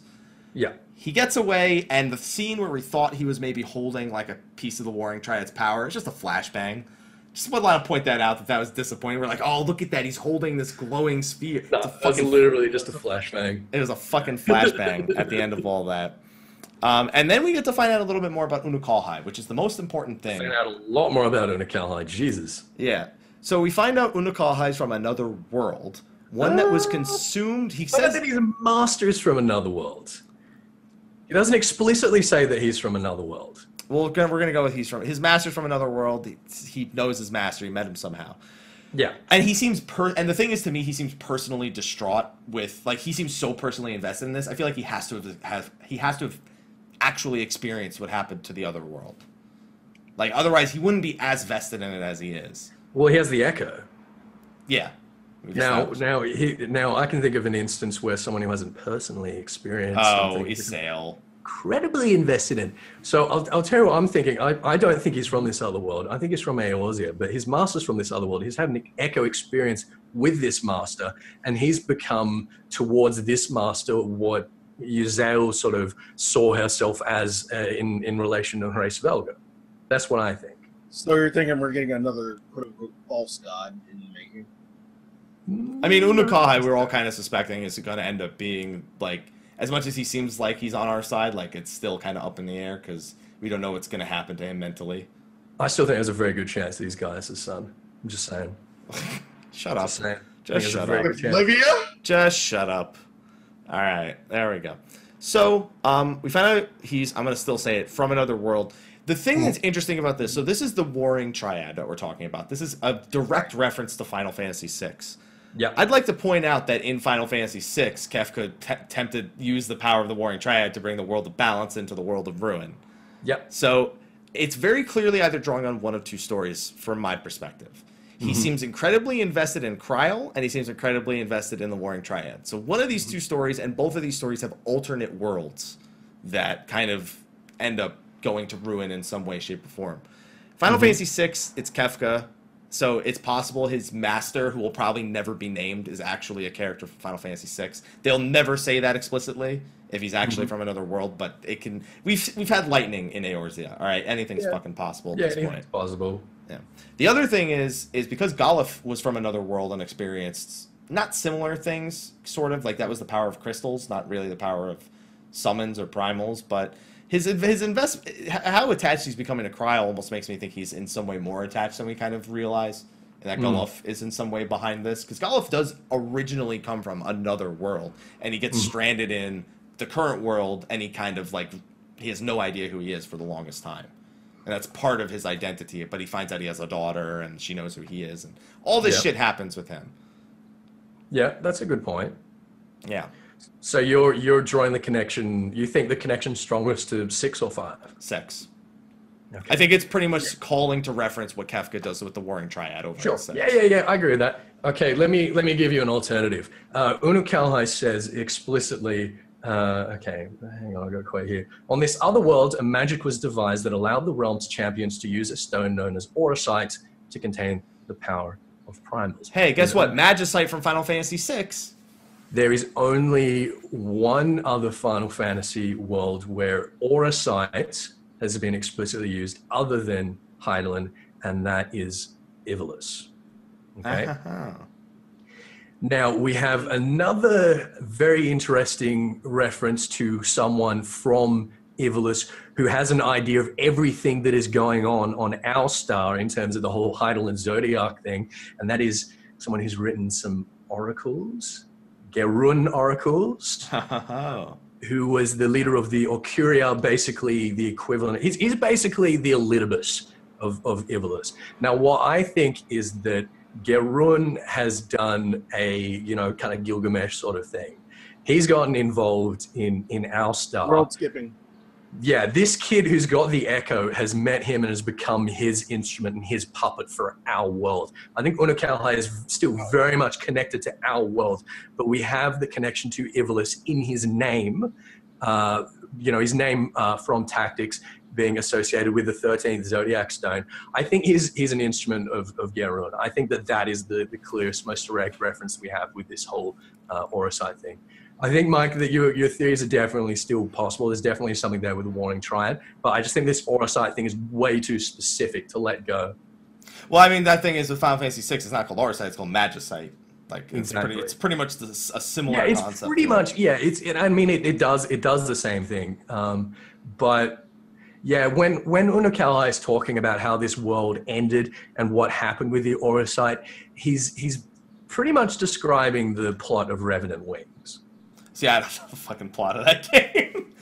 Right. Well, yeah, that's how I see it. I don't think that we're ever going to get like a clear, it's in the same way that they're never gonna just flat out say, hey, by the way, that was Ivalice. Exactly. They're never going to explicitly say that. I wouldn't be surprised if they do explicitly mention that his master is Gerun, is someone named Gerun, seeing as that name is already out there in association with, someone who knows what's going on in Hydaelyn from a macro perspective. But yeah, I think that's the most compelling thing to me at the moment. So Sly, whose side do you take? Because we've dried up any theory you may have. Like that's like. Oh well, really. The theory that are we still like? So the theory that he might be Elidibus still. Well, that kind of plays on because Unukalhai and Elidibus have that relation in in Ivalice. How could Elidibus leave a part of himself? I mean, we've seen the Echo. Yeah, through the Echo, and that's what I was about to say. We've seen it through the Echo, and I'm looking at him right now, like in game, zoomed in. Yeah, all right. And are you getting anything from Come on. Yeah, like, I just don't see anything else. Like, I just, in my mind, like, I see Elidibus. Okay. Knowing that. You know what's even funnier about that? Someone just pointed out, I was going to say, Elidibus is from Deep Dungeon and Tactics, too. So that's even more fucking confusing. Yeah, that's pretty funny. Well, look, Elidibus doesn't want the world to be destroyed. He wants Zodiark to come back. Yeah, he doesn't want the world to be destroyed. He wants this dimensional collapse. He wants the rejoining to complete. But maybe he could see the Warring Triad as actually being a realistic threat to destroying the entire fucking star. I dwelled in the land. Might be something like that. By unending conflict. Run that by me again? Yes, use your words. I dwelled in the land racked by unending conflict. Yes. Okay. Where are you going with this? Use your words. I'm trying to get there. Which one? Like, when he says that, I'm like, which one? But that could be anywhere. That could be anywhere on Highland. That could be anywhere in any other Final Fantasy. Because here's the thing: when they say world, they can mean from fucking Mericidia for all we care. Yeah, like, exactly. So that tells us absolutely nothing, as far as I'm concerned. But I still don't think that he's a part of this world. He's not. Okay. The 3 triads were a part of this war. That's why they're the Warring Triad. No, a part of this world. Oh, world. Okay. Yeah. Okay. That he's actually from Highland. Okay, so he's backing that. He's backing up part of Ethos' theory. Yeah. I'm going with the world skipper theory here. He's a world. Does that mean he's gonna be in 15? Could be. An ending conflict. True. Well, while you wonder about that, I have a question for both of you. Okay. Right. We were told Regula Van Hydras would be profoundly changed by the events that occurred during this section of the Warring Triad. What the fuck profoundly changed about his ass? I don't think he's changed. Like, really? Like, with what we did, is he really changed? It seems like a red herring. It seems like they were implying that he was going to somehow do a Kefka thing. And he didn't. Unless he did, and we just didn't realize. Maybe he did extract something from that Tomelith that we didn't realize that he did. And that's why he was escaping with it. Yeah, because Urian J had a look at it and he was like, yeah, it doesn't look like he managed to get at much of it, but it's hard to... I think Urian J pretty much explicitly said that's hard to tell. I think he's got some information. I think he's got some information which is maybe going to set him apart from the Emperor and start craving power for himself. See, I absolutely think Regula is going to turn against the Emperor one way or the other here. Yeah. I think he's going to become a little bit more megalomaniac and maybe start having, aspirations of his own. Well, the ultimate problem with this is that we are now put in a situation where we know we only have 2 more major patches. Mm-hmm. And there is still what is the proposed entrance to where we will fight the Tower of Gods at the very top of Azys Lla, where you can find a tower with a door that possesses 1 wing, one single white wing. And... we have 2 Warring Triads. He's going to get that wing? I think the wing is just symbolic, in a sense. I don't think like that little tiny thing is him, but I feel like that's either the entrance to the other containment bays, or it has something to do with the Tower of Gods, pretty much. Or it could just be the piece of Azys Lla that communicated with Dalamud, and we could all just be looking way too far past it. That's possible as well. To the skies, you know what I mean? Or maybe it's that 1 wing that keeps it afloat in the sky. Not fuck wind crystals. Just that 1 wing flapping around, just keeps it in the air. But I'm put in a situation where I have to decide where we're either never getting the Tower of Gods, or we're fighting both the demon and the goddess next patch. No. Yeah, that would be pretty tight. I would love a 3-way fight here. That would be pretty tough. Where they're fighting each other and we're fighting them at the same time. That hadn't even occurred. It would be like an Elidibus, not Elidibus. It would be like a La Brea Igayorn. where we're fighting one and then one. I see, but the thing is, they don't like each other, so it's not like I expect them to team up against us. Yeah, exactly. That's why I don't think it'll. They're the warring triad for a reason. Right. Yeah, but Sephiroth wasn't fighting against them. The whole deal with Sephiroth is he was fighting against the Allagans in Mericidia. We haven't had any explicit confirmation that they were warring against each other. I'm just taking it from 6. Three things that were the thing is, warring in Final against Fantasy VI, they warred against each other, and eventually they said, we need to stop fighting. They came to an agreement. Yeah, they came to an agreement. Yeah, that hasn't happened here. They've been fighting against Allag, and Allag has imprisoned all three of them and put them up there as like trophies. I don't think it's ever made explicit anywhere that they have any beef against each other. So is it outside the realm of possibility that we get one on our side? But one of them teams up with us. I don't know. The thing is, despite being called that, ultimately it's the fiend, the demon, and the goddess, and ultimately none of them, despite the terms fiend and demon being kind of considered as evil, they're not evil. They're not beings that are pure evil. But you have to also consider the fact that we know what happens to a primal when it's trapped for 5,000 years, and what happens when it gets free. Right. So to think that they could have any sort of reason with us is just beyond me. They're not going to look at us and be like, oh no, you freed us, you're cool. Like, they're going to be like, who the fuck? They're going to give us that look Sephiroth gave us where he's like, who the fuck are you? I don't care, I'm mad. But even if they were cool with us, we've still got a responsibility to destroy them. Yeah, having primals in any form for any reason, no matter whose side on, But Shiva was on our side. Yeah, but Shiva wasn't a primal for most of the time. She was on our side, and when she did become a primal, we weren't cool with that. Yeah, and then we're like, you can't keep doing that. That's not good for the planet. That's using a shitload of ether. Stop. So I'm beginning to think the trial of 3.4 is they're going to explicitly call it like containment based something else, and we're probably going to fight both the demon and the who are considered complete opposites. They're kind of considered opposites of each other. Yeah. Yeah, that would be a very interesting fight. Yeah, and considering that Yoshi P says he wants to, after sort of the response to the more recent content, especially like the Aquapolis, he wants to make things a bit more dynamic when it comes to dungeons and trials and whatnot. Yeah, mix them where up a bit. you kind of don't know the outcome. It'd be kind of cool if like the fight changes depending on which one of the two kind of comes into the play, and it also it just makes for a far cooler. And we never fought two primals at once. It's never happened before. No. Unless you want to consider Thordan and the 12 as two, but they're all kind of one. Yeah, all I get to see is like two LBs going off at once. You see two LBs going off at once. Yes. Oh man, I mean, this hadn't even occurred to me 5 minutes ago, and now I'm so fucking excited for it. That would be a lot that happens. Now you got me on board of this shit. I'm like, now you're bored of 3.3, and you're like, fuck it. No. Oh, goddamn. All right. I just think that ultimately Regula either he got nothing, and his failure is going to, kind of make the Emperor, because the Emperor does not tolerate failure in any respect. He already failed in Aetherochemical the first time. He's now failed a second time where the door was literally put open for him, even if it was a trap. He's not happy. The Emperor can't be happy. He's not going to be able to go back to the Emperor empty-handed. Yeah, so he either got something when he left, or he's going to go back empty, and he's going to literally be kind of cast aside and have to go after this power on his own.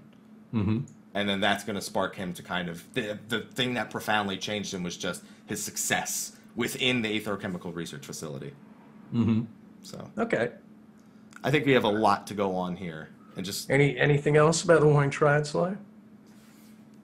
Yeah, we've just been me and Athos been talking, Yeah. We've just been nerding out over here. Yeah, pretty much. And we still have 2 more stories to talk about too. One is mad. What happened? All right. I said one is mad. We can kind of skip. No, we don't need to skip Hildebrand. That's not even the one we're doing next.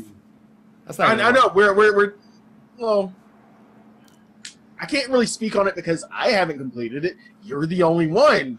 Oh, both of us. What is that? That only I've completed that you guys haven't. Fucking animal quest. That fucking animal weapon. I got it. Fucking I got it anima. 3 hours ago. 3 Congratulations. hours. What do you want a fucking medal? Congratulations. Honestly, the weapon looks like shit for Monk. It's literally a can opener. Dude, have you seen? Oh my god, the Dragoon one. Oh, the Dragoon one with the face is kind of weird though. You know. What do you mean the face is weird? You know it's David Bowie's face, right? Are we go back? David Bowie's face. Do we go back to the anti-tower? I don't know, dude, but that's fucking David Bowie's face through and through. All right. Well, if you say so. Our weapon is Iggy Stardust. Yeah, our weapon is a cocaine addict, is what I've learned about this process. Well, big David Bowie. So there's a few interesting points. So Ardashir goes to Ulan in Idleshire. Who kind of has a thing for him. How you doing? Yeah, a little bit. And that was really funny. I know. The more interesting thing is that Ulan and their assistant are specifically working on the growth of carbuncles using different stones. You can see they have an enormous diamond carbuncle with them. Oh, this was so good. I love that we're talking more about carbuncles and how they work. Yes. I'm so excited about that. So that is literally what they're all about. Like that is their entire research is dedicated. And all you're trying to do here with the anima weapon is replicate the process with the anima itself. The same exact process that they use to enhance and grow the carbuncles. Right. Well, the thing with the carbuncle, right, is that we're producing it from a certain stone, and a certain stone has its own, I guess, ethereal blueprint. You know, like emerald carbuncle, right? It's mostly wind aspected, right? Right. Is that right? Yeah. Yeah. So we know from that emerald is sort of leaning towards the wind spectrum. Right. But you can make more complicated carbuncles out of things like diamonds and obsidian, as we saw Alpha Nose done. They have more complicated blueprints. So what she's basically doing, it seems, is designing blueprints for carbuncles and saying we use a little bit of this, a little bit of that, a little bit of this, a little bit of that, and create our own. Glamour system for 3.4. Ulan would like to speak with you. Yeah, exactly. So she's basically an expert in identifying blueprints of carbuncles. And what our anima is basically a very, very complicated, more intelligent, more sentient version of a carbuncle soul. Yeah. And so she's identifying that, and she's working out the stuff that it's made of and what we have to feed it with and supplement it to grow, in its particular area without leaning so far to one way or another that it ends up becoming unstable and destroying itself. Yeah. Right. And so in that process, we have to give it a lot of sand. Yeah. Now, what's funny about this quest, you'll notice that when you go through the bar, it's broken up into sixths. Mm-hmm. So you have every 40 points, it basically reaches just past a line. And those lines don't seem like they have any influence, but the farther your anima gets, the more like obsessed it becomes with reaching its full potential. It starts going, are you pleased with my progress, or can we go back to the lady to get more sands, please? Or it's a crack addict. Yeah. Or we must continue to study on. And it gets to the point where at the halfway point, Ulan says, you're done. The anima can go no further. And the anima comes out and goes, no, we're going to keep going. And basically Ulan's like, well, I mean, it's interesting that your anima wants to go further, but it could very well destroy itself at this point if you keep doing this. Yeah. And it gets so much to the point where the anima is on the brink of its own destruction, and that's when you put it in its new vessel, which is the new weapon that Geralt has built. You remove the soul stone that is in your current weapon, keep it intact, and then place it in the new weapon. By the way, that soul stone is way too small for the size of my hands for my Lalafell. I just like to point that out. It's a huge stone. It's like the size of Ardashir's head, and it's somehow Geralt's just knocking it into that thing. And the thing is just addicted to energy. As soon as it's finished, though, it no longer is addicted to it. But what it can do is it can now manifest in the physical realm, so someone other than the person wielding the weapon can see it. Mm-hmm. And so Ardashir actually gets all giddy because he gets to have a conversation with the anima. And the anima even cracks a joke on him. And he compliments that the anima has actually developed a sense of humor. Because he goes, Ardashir, you're seeming like you're in need of a new vessel too. Perhaps Geralt can make you something that you can squeeze into. Now the other thing with the appearance and I guess the metaphysics of our anima is that it has the same appearance as the elementals in 1.0. Yes, it does. So not only do we have a comparison here to carbuncles, we have maybe a hint that the elementals might be more than they seem. Right. And that we've basically constructed an elemental, and that it's essentially the same thing. I don't know, maybe the elementals were made. It's quite possible. Wouldn't be that weird. We found out, plenty of, beast tribes have been made. Arachne Eve was made. Yeah, exactly. So do you see the elementals as another, does that mean, so what you're saying, wrong? So what you're saying is we're going to make a tribe of elementals. They're going to have sex with all the Gordanians, and then the Padjal are going to be a race. That's what you're saying. Yeah, confirmed. That's what I'm saying. Okay. That's the one. Confirmed. All right, just making sure. All right. I'm thinking that this thing's going to be a minion if you complete your anima weapon at some point. Like, you're going to actually get it. I hope so, because they're giving it a character, and, like, they can't put that character into, like, the main scenario quest or anything like that. It's got to, I don't know, there's got to be some resonance, I wonder how it would react to, like, other animas. Like, if it would interact with other animas. Like, because they're kind of like the minions. Like the minions do. Dance with the other anima weapons. And it probably wants to interact with other beings like itself. It can't want to just be its own thing and then not kind of... Because it's growing curious. It's growing more invested in the workings of human life as it evolves. Yeah, I think a really good reward, again, having a minion would be great, but I think a really good reward, which they're almost definitely not going to do, is give us, like, some unique dialogue in the same way that, finishing the level 50 Dragoon job quest gave some extra dialogue all the way through Heaven's Ward. Why couldn't we have our anima doing a sort of Midgardsormr kind of commentary thing at certain points through but the question would be, with who would this dialogue take place? Because not a lot of people. I mean, the only people I can think of is people who have history with Ardashir or people with anima weapons, pretty much. No, I'm saying I can see it happening with Rowena, maybe. Yeah. No, I'm just thinking that even in, like, the main scenario, it could have opinions, You can have a dialogue with Midgardsormr. It's like, yo, are you hanging out in here too? Yeah, I'm hanging out in here too. Yeah, I mean that would be nice. That would be a nice touch. That would be another thing that makes us feel motivated to grind at this weapon. Is that it actually builds our character. We have, like, a new character in our troop, and that may be permanent. I think that would be really cool. I want to know if that decision between male and female is going to matter at any point. Because I've ruled out that it's a sail or horse form. Yeah, we've all ruled that out by now. But yeah, I just hope that they make it something that really resonates beyond its own quest line. You know what I mean? Mm-hmm. It's definitely far more interesting than our what's it called, Zodiac Brave weapon was. Yeah, absolutely. Now, Happy, now that you've finished the actual weapon, quote unquote finished, do you feel like it's complete? No. Because I know those motherfuckers are gonna make it glowy and shit. Oh, definitely. Okay, so you both agree that this isn't the last. It's so far from the thing is with the hyperconductive, they leave you with a sense that it's incomplete when you finish the hyperconductive weapon. In this sense, they give you a sense it's complete, but that Ardashir is just so obsessed with it that he wants to go further, which is why he asks your anima to please rest, because it's spent so much of its energy kind of. He says it's been a long day, and I was like, yeah, you don't know the fucking half of it, you little shit. Long day, my ass. It's been a long 2 weeks. So it's been less than a day since I got my anima weapon, apparently, since I started the quest according to fucking Ardashir. It's been less than a day. How many hunts and shit have you done within that? I don't know how many aethorochemical. I did at least 15 aethorochemicals today, on top of my roulettes in order to finish it. Because I was 7 umbrites from finishing it today. I was 22 points actually, but I needed 1+1 to guarantee that it was done in 7 umbrites. That's all I got in the last 7 was a single +1.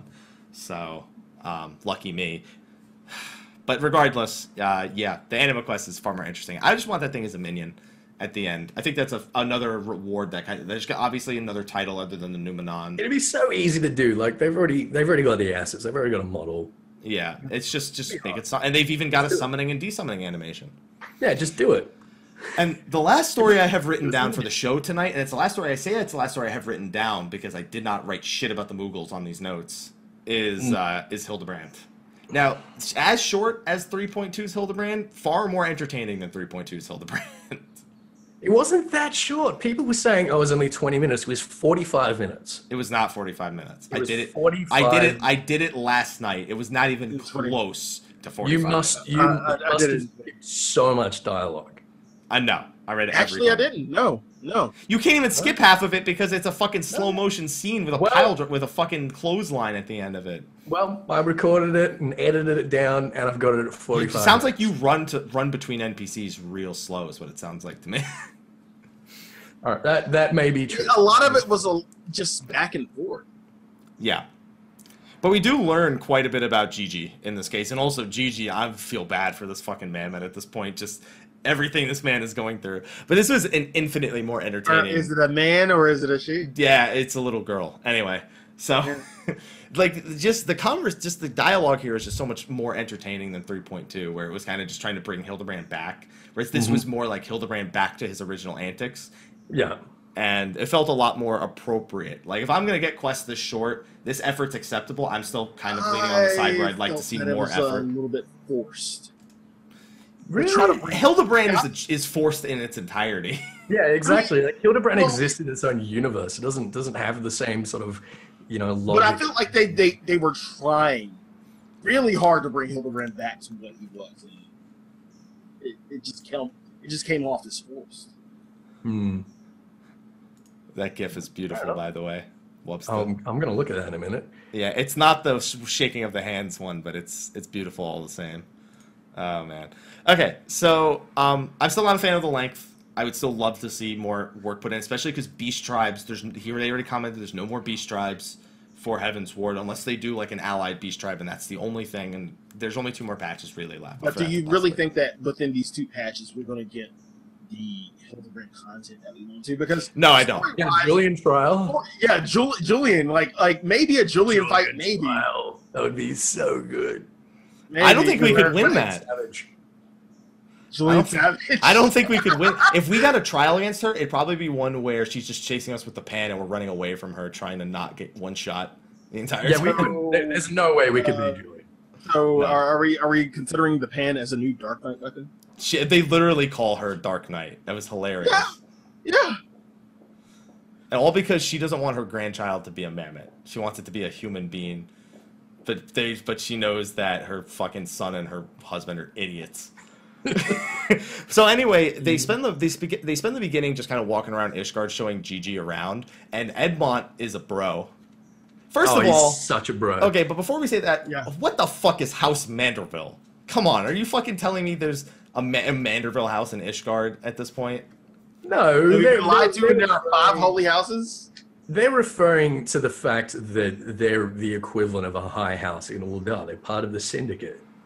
It's the same. But they make it seem like it's an Ishgard thing. Like, they don't make it seem like the syndicate is the House of Manderville. No, I think it's just their way of rationalizing it and putting it in terms that make sense to an Ishgardian. Yeah, I guess. But in terms of that, I think Manderville, House Manderville, has a hand in most of the city-states. Yeah, it seems like no matter where you go, like Godbert has some sort of reach into into politics of it. Yeah. Because like he goes on vacation in Lenosha, and you have to oil him up, and that's how we kind of that's how people figured out he was Hildebrand's father, was because of that quest where you oil him up, and then you get the quest where you have to oil up Hildebrand back in 2.1. That was a great way of linking those two together. So good. Yeah, the Meteor Survivor Ring was not a fitting reward for that, though, I gotta say. So anyway, one thing I wanted to draw attention to. What did you think of the Godbert Crafter LB? That was pretty funny. The Crafter LB, where he took a giant fucking He pretty much did Braver with the hammer. He took a Disney hammer to fucking Gigi's body, pretty much. That was pretty great. And Edmont's like, that's a boy, right? He was right. That is a strapping young lad. That's a strapping young lad, isn't it? And he's just like, yeah, I'm just like, it's better to just play along. What do you guys think that Gigi is? Whatever. Where is he from? Wherever those 3 creepers on the fucking cliff are from. But he seems to be using time magic, right? Yeah. Which Looking at the effects, it seems that it's time magic. Tell me. Don't tell me. Now, where have we seen mammoths other than Uldar? We saw mammoths in the Anti-Tower. Now, time magic is something that you'd associate more with the Charlanes than anything else, wouldn't you? Yeah. Although we've seen it in Alexander, and that doesn't seem to be Charlane. Alexander. Well, I mean, unless the Charlanes created that bubble as a means of containing Alexander.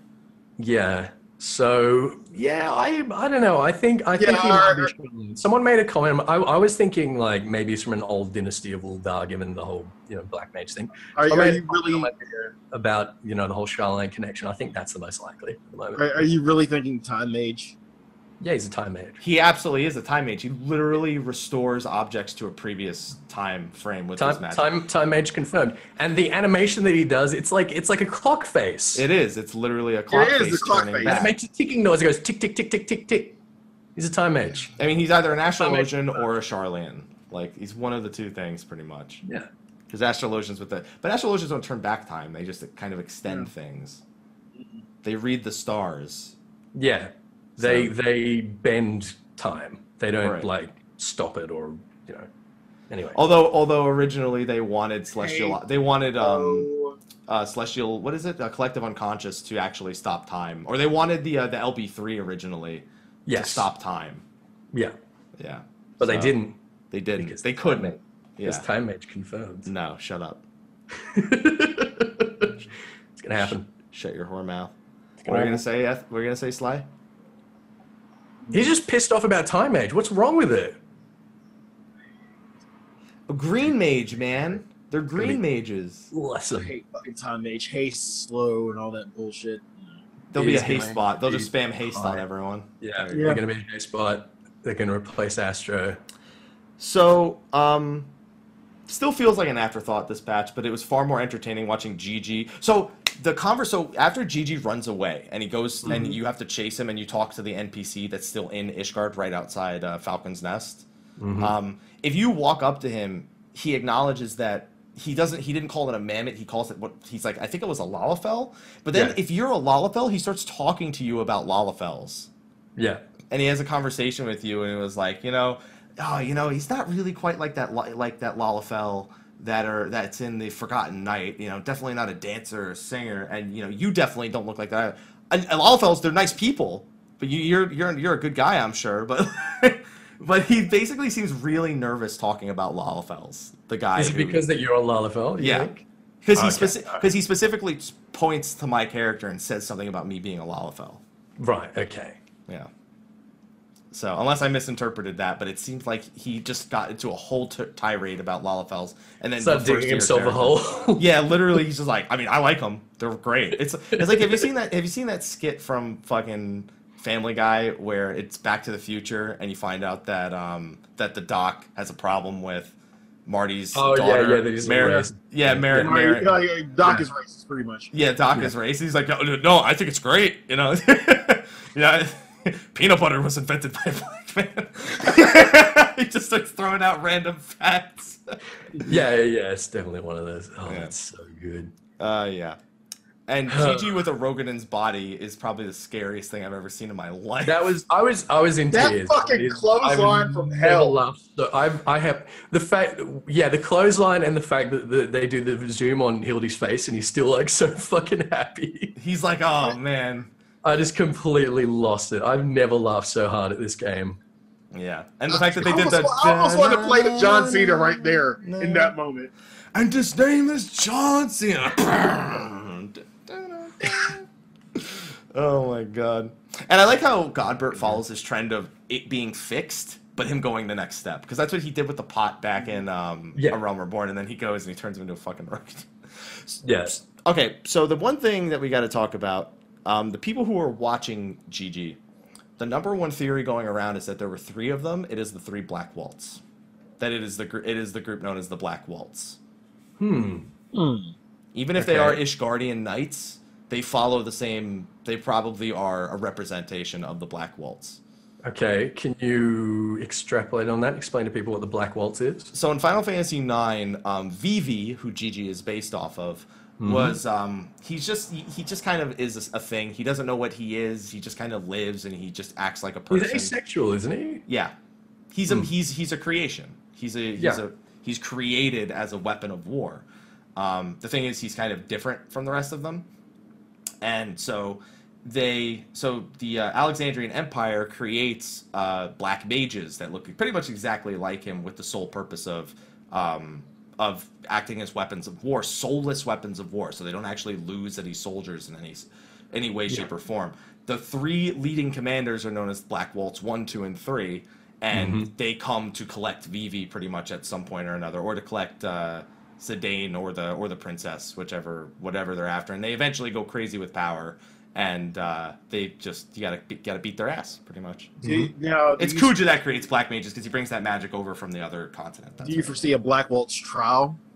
That's what some people are guessing, that that may be the Hildebrand trial we see is against the Black Waltz. That's a very Charlene thing to do. If you've played through the Astro job quest and the fact that they're not okay with this sort of Astro knowledge falling into hands, and they travel to Ishgard to sort of reappropriate it.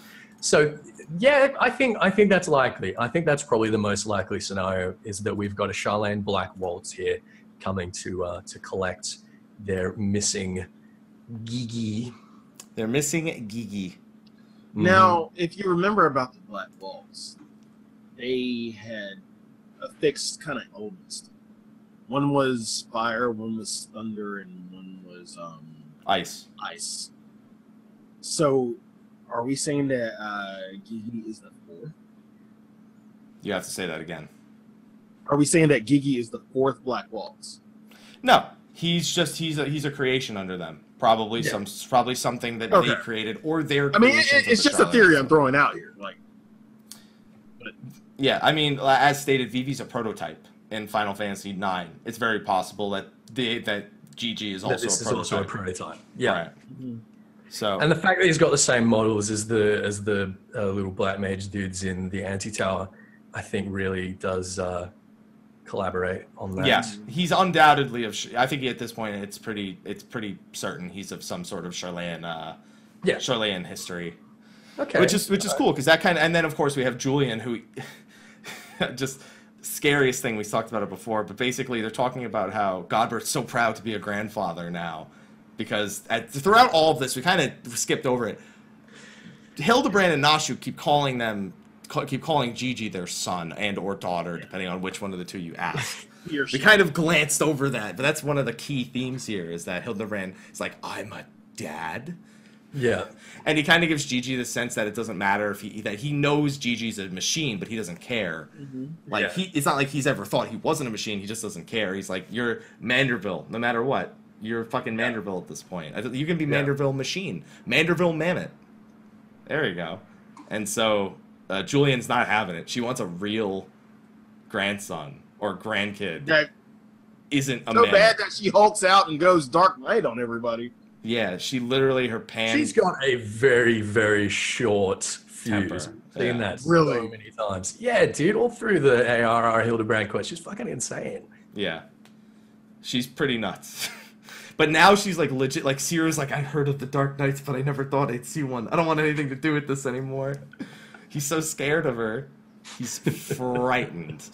I mean, I don't blame him. I think somebody better cosplay as Julian at fucking fan festival with a giant fucking frying pan. With a huge fucking frying pan, please. But then again, what does she wear in A Realm Reborn, Julian? I think she wears the sort of classic like Ul'dan merchant gear. I can't remember. I'll have to take a look back. Because she wears Ishgardian cloak or coat for the snow, like the same one that Minfilia had. Yeah, the Highlands coat. Yeah, the Highlands coat. So I mean, it's still, she's Chi-Chi. There you go. She's the Chi-Chi of this. Basically.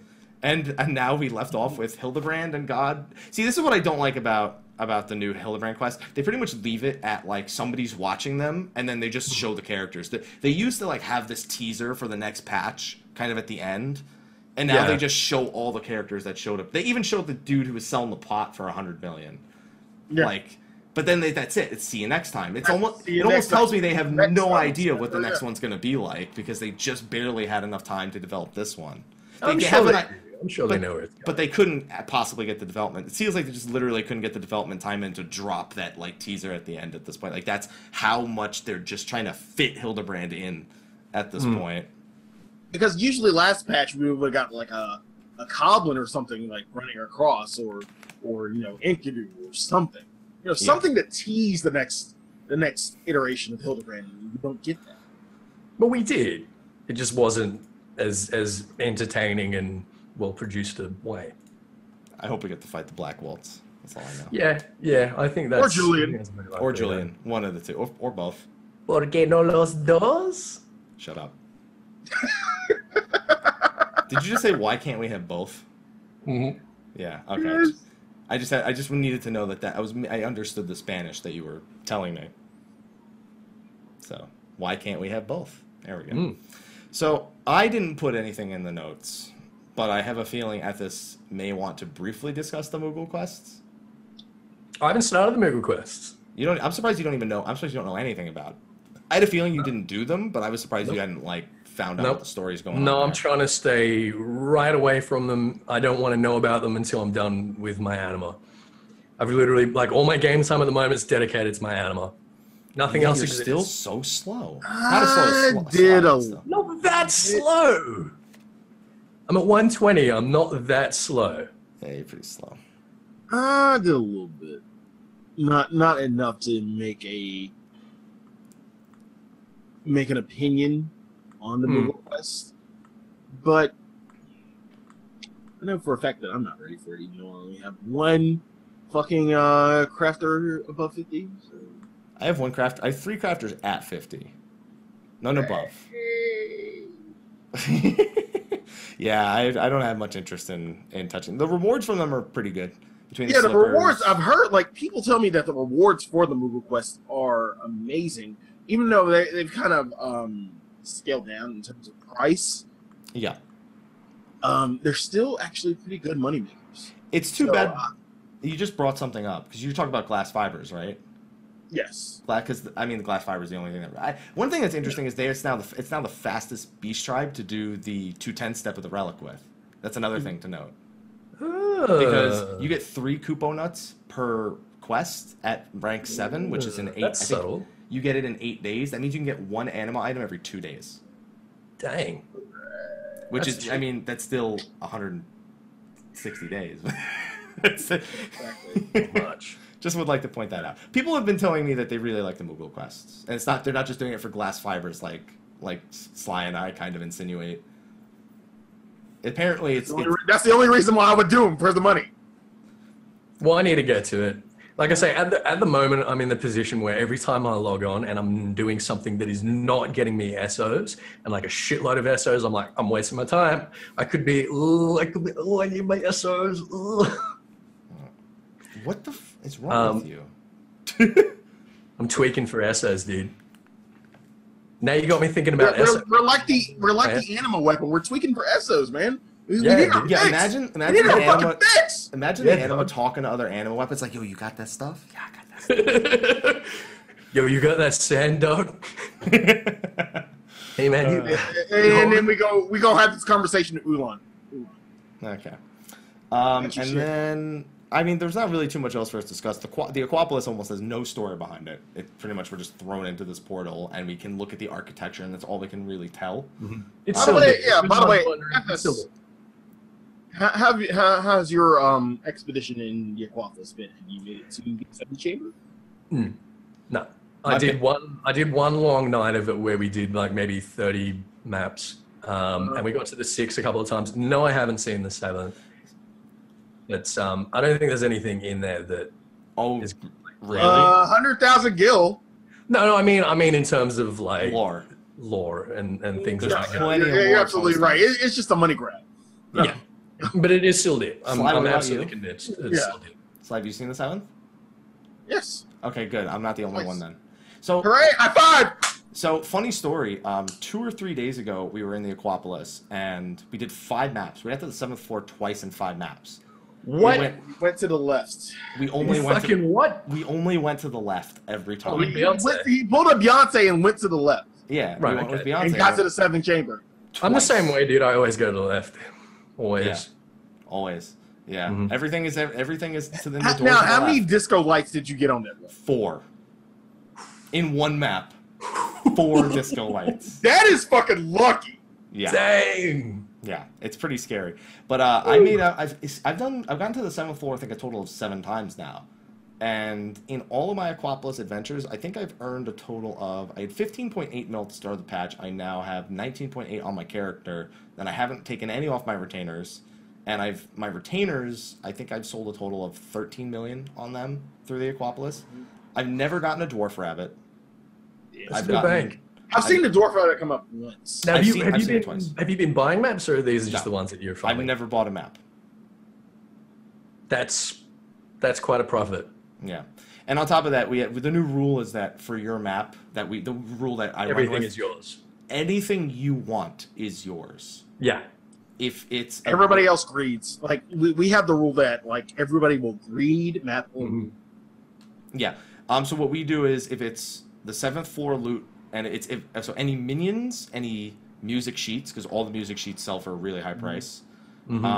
Any grade 5 materia, any grade 4 materia that's of value, which is usually crafter's competence for like elemental 4s. So even the stuff that's going straight into people's inventories. Yeah, we ask that people keep track of it and trade it. Anything worth less than 100K is free. It's free pretty much. Anything worth at least 6 digits. That's the way that most people are doing it at the moment. Yeah. And people have been making some pretty. The only thing that sucks is when people get like the first floor kick out and they're just like, yeah, I'm gonna make nothing. It happens. But that happens with every map. Like that was how we did maps before. Yeah, exactly. Sometimes you just get a shitty chest. Yeah, I mean, there's nothing you can do. And I've made an insane amount of money from the co-op. From the co-op. From the co-op. Yeah. Are we hip? That's what we're calling it. No, I've been calling it the hashtag. You call your Jersey boys and you're like, yeah, dog, meet me down the co-op. Yeah, meet me down the co-op, yo. Come on. Get a few maps and get a few beers, and we're going down to the co-op, yo. Going down to the co-op, yo. Yeah, it's I love the co-op, and it's funny because I accidentally called scripts. I called them squips the other day. So I was like, hey, I want to go get some squips, and I go to Aquapolis. There we go. The co-op. Co-op. I'm bring a few squips and go to the co-op. Yeah, I need to go get some blue. I need to go get some blue. We're gonna get to the 7th chamber on this co-op right here. We're gonna get a fucking. Yo, my girl Beyonce, the goddess right here, taking us left the whole way. Praise be to Beyonce. That's what I'm talking about right there. Oh my god. Love the co-op. That's the lore behind the Aquapolis, by the way. Just saying. Okay, but on that note, yeah, this always happens to us in the second hour. We just fucking derail. The second hour, dude. We're almost at the third hour at this point. So at that point, guys, I think we pretty much covered everything lore related. Overall, very fulfilling patch. Yeah, agreed. Still plenty more to do. And I'm more interested in now that we won't have any more beast tribes. They said the goblins aren't getting their own beast tribe quest. They said Alexander pretty much is the goblin beast tribe quest from their commentary. So that means there may be some better developments for the other side stories, like Saint Endelim's Scholisticate is likely going to be getting an extension in the next patch. Yep. Along with more Hildebrand. So we do have some pretty interesting things to look forward to. Yeah. Now in 2 weeks, we better put all this knowledge to work, because in 2 weeks, we have Eorzivia. Oh, yeah, I should remind you guys. Yeah, 2 weeks we're going to have Eorzivia. I've been saying on Twitter a couple of times, I think last time I was on the show as well. I am going to be taking questions that I think are particularly Don't trust people, no!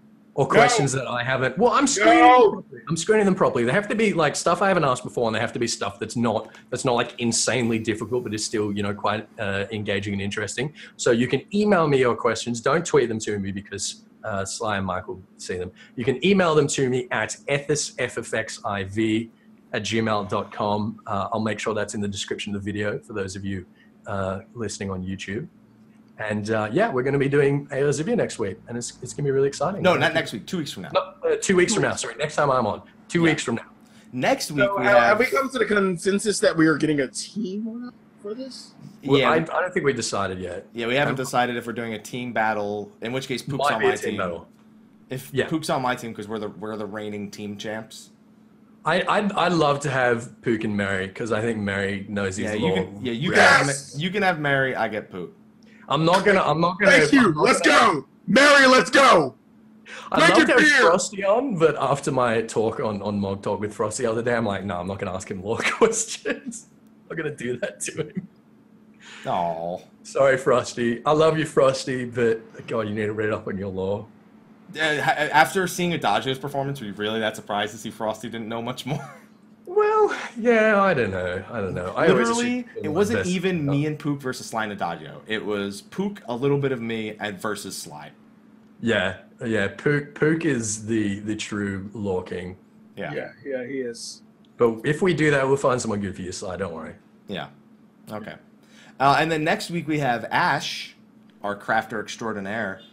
All about that money. All about that money, Mr. What do I want to call him? Mr. 10 digits. Make it rain, Mr. Make it rain. No, Mr. Capped out. Mr. 10 digits, because that's how much a billion is 10 digits. I was gonna go Make It Rain because of the Make It Rain campaign. It's done though. The Make It Rain campaign's gone, dude. I know. I like how, by the way, going back, they did refer to the gold saucer in the Hildebrandt quest line this time around. They did have one very subtle line. He's like, "Oh, you would make a great." Did. Yeah, a little attraction in the gold saucer. Yeah. Just saying, they've started to acknowledge the gold saucer a little bit more when it comes to just the Hildebrand, the Manderville line. So he's actually going to be on the show live. Normally we do pre-recorded segments with Ash on like a Sunday because it's like 2 a.m. where he is when the show starts. He's going to be on the show live because he doesn't have class the next morning or anything. Woo! Do it live! Damn. We're going to do it live. So he's going to be joining us to talk about this patch, what the changes have been, what's been the effect of all the new crafting and gathering gear, what the housing was like over for him on his server, if his opinions on the whole getting banned for housing thing, and a whole bunch more. So if you like to get rich, that's a show you want to come to because he always gives people like tips on money makers and if things are no longer viable, if new things are viable. He's always got a pretty good tap on the market. Still writing Listen next week. Dat clickbait. Yeah.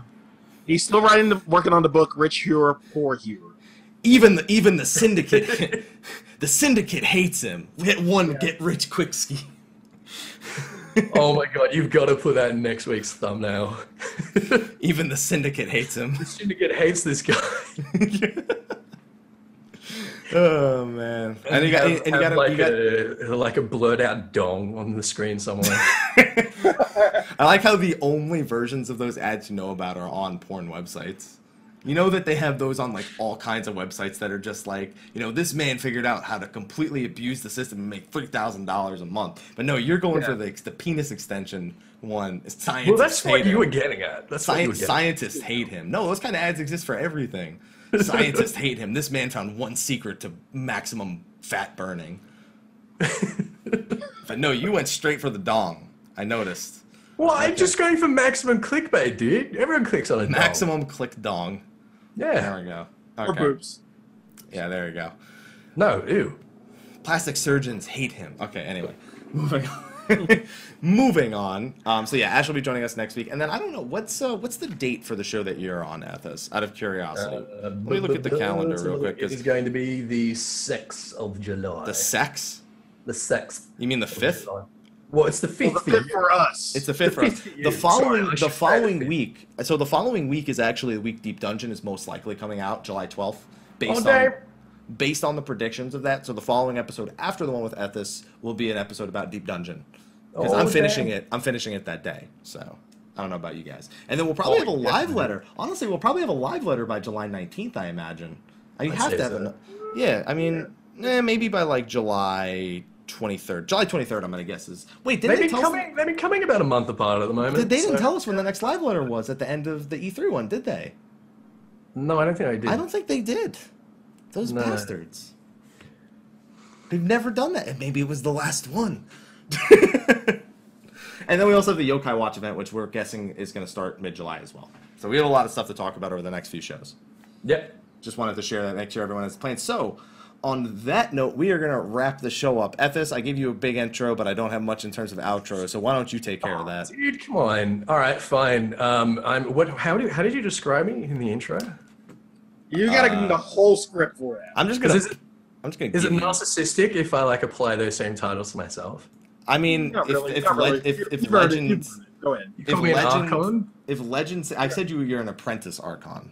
An apprentice Archon. Oh, but you're a master of lore. Fine. I am apprentice Archon, Ethis von Asher.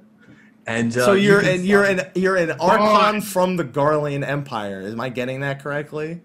Yeah, you heard me. Third eye. I hide it under my under this one. Anyway, so you can find me youtube.com/ignore that, youtube.com/EthysAsher, Twitter @EthysXIB.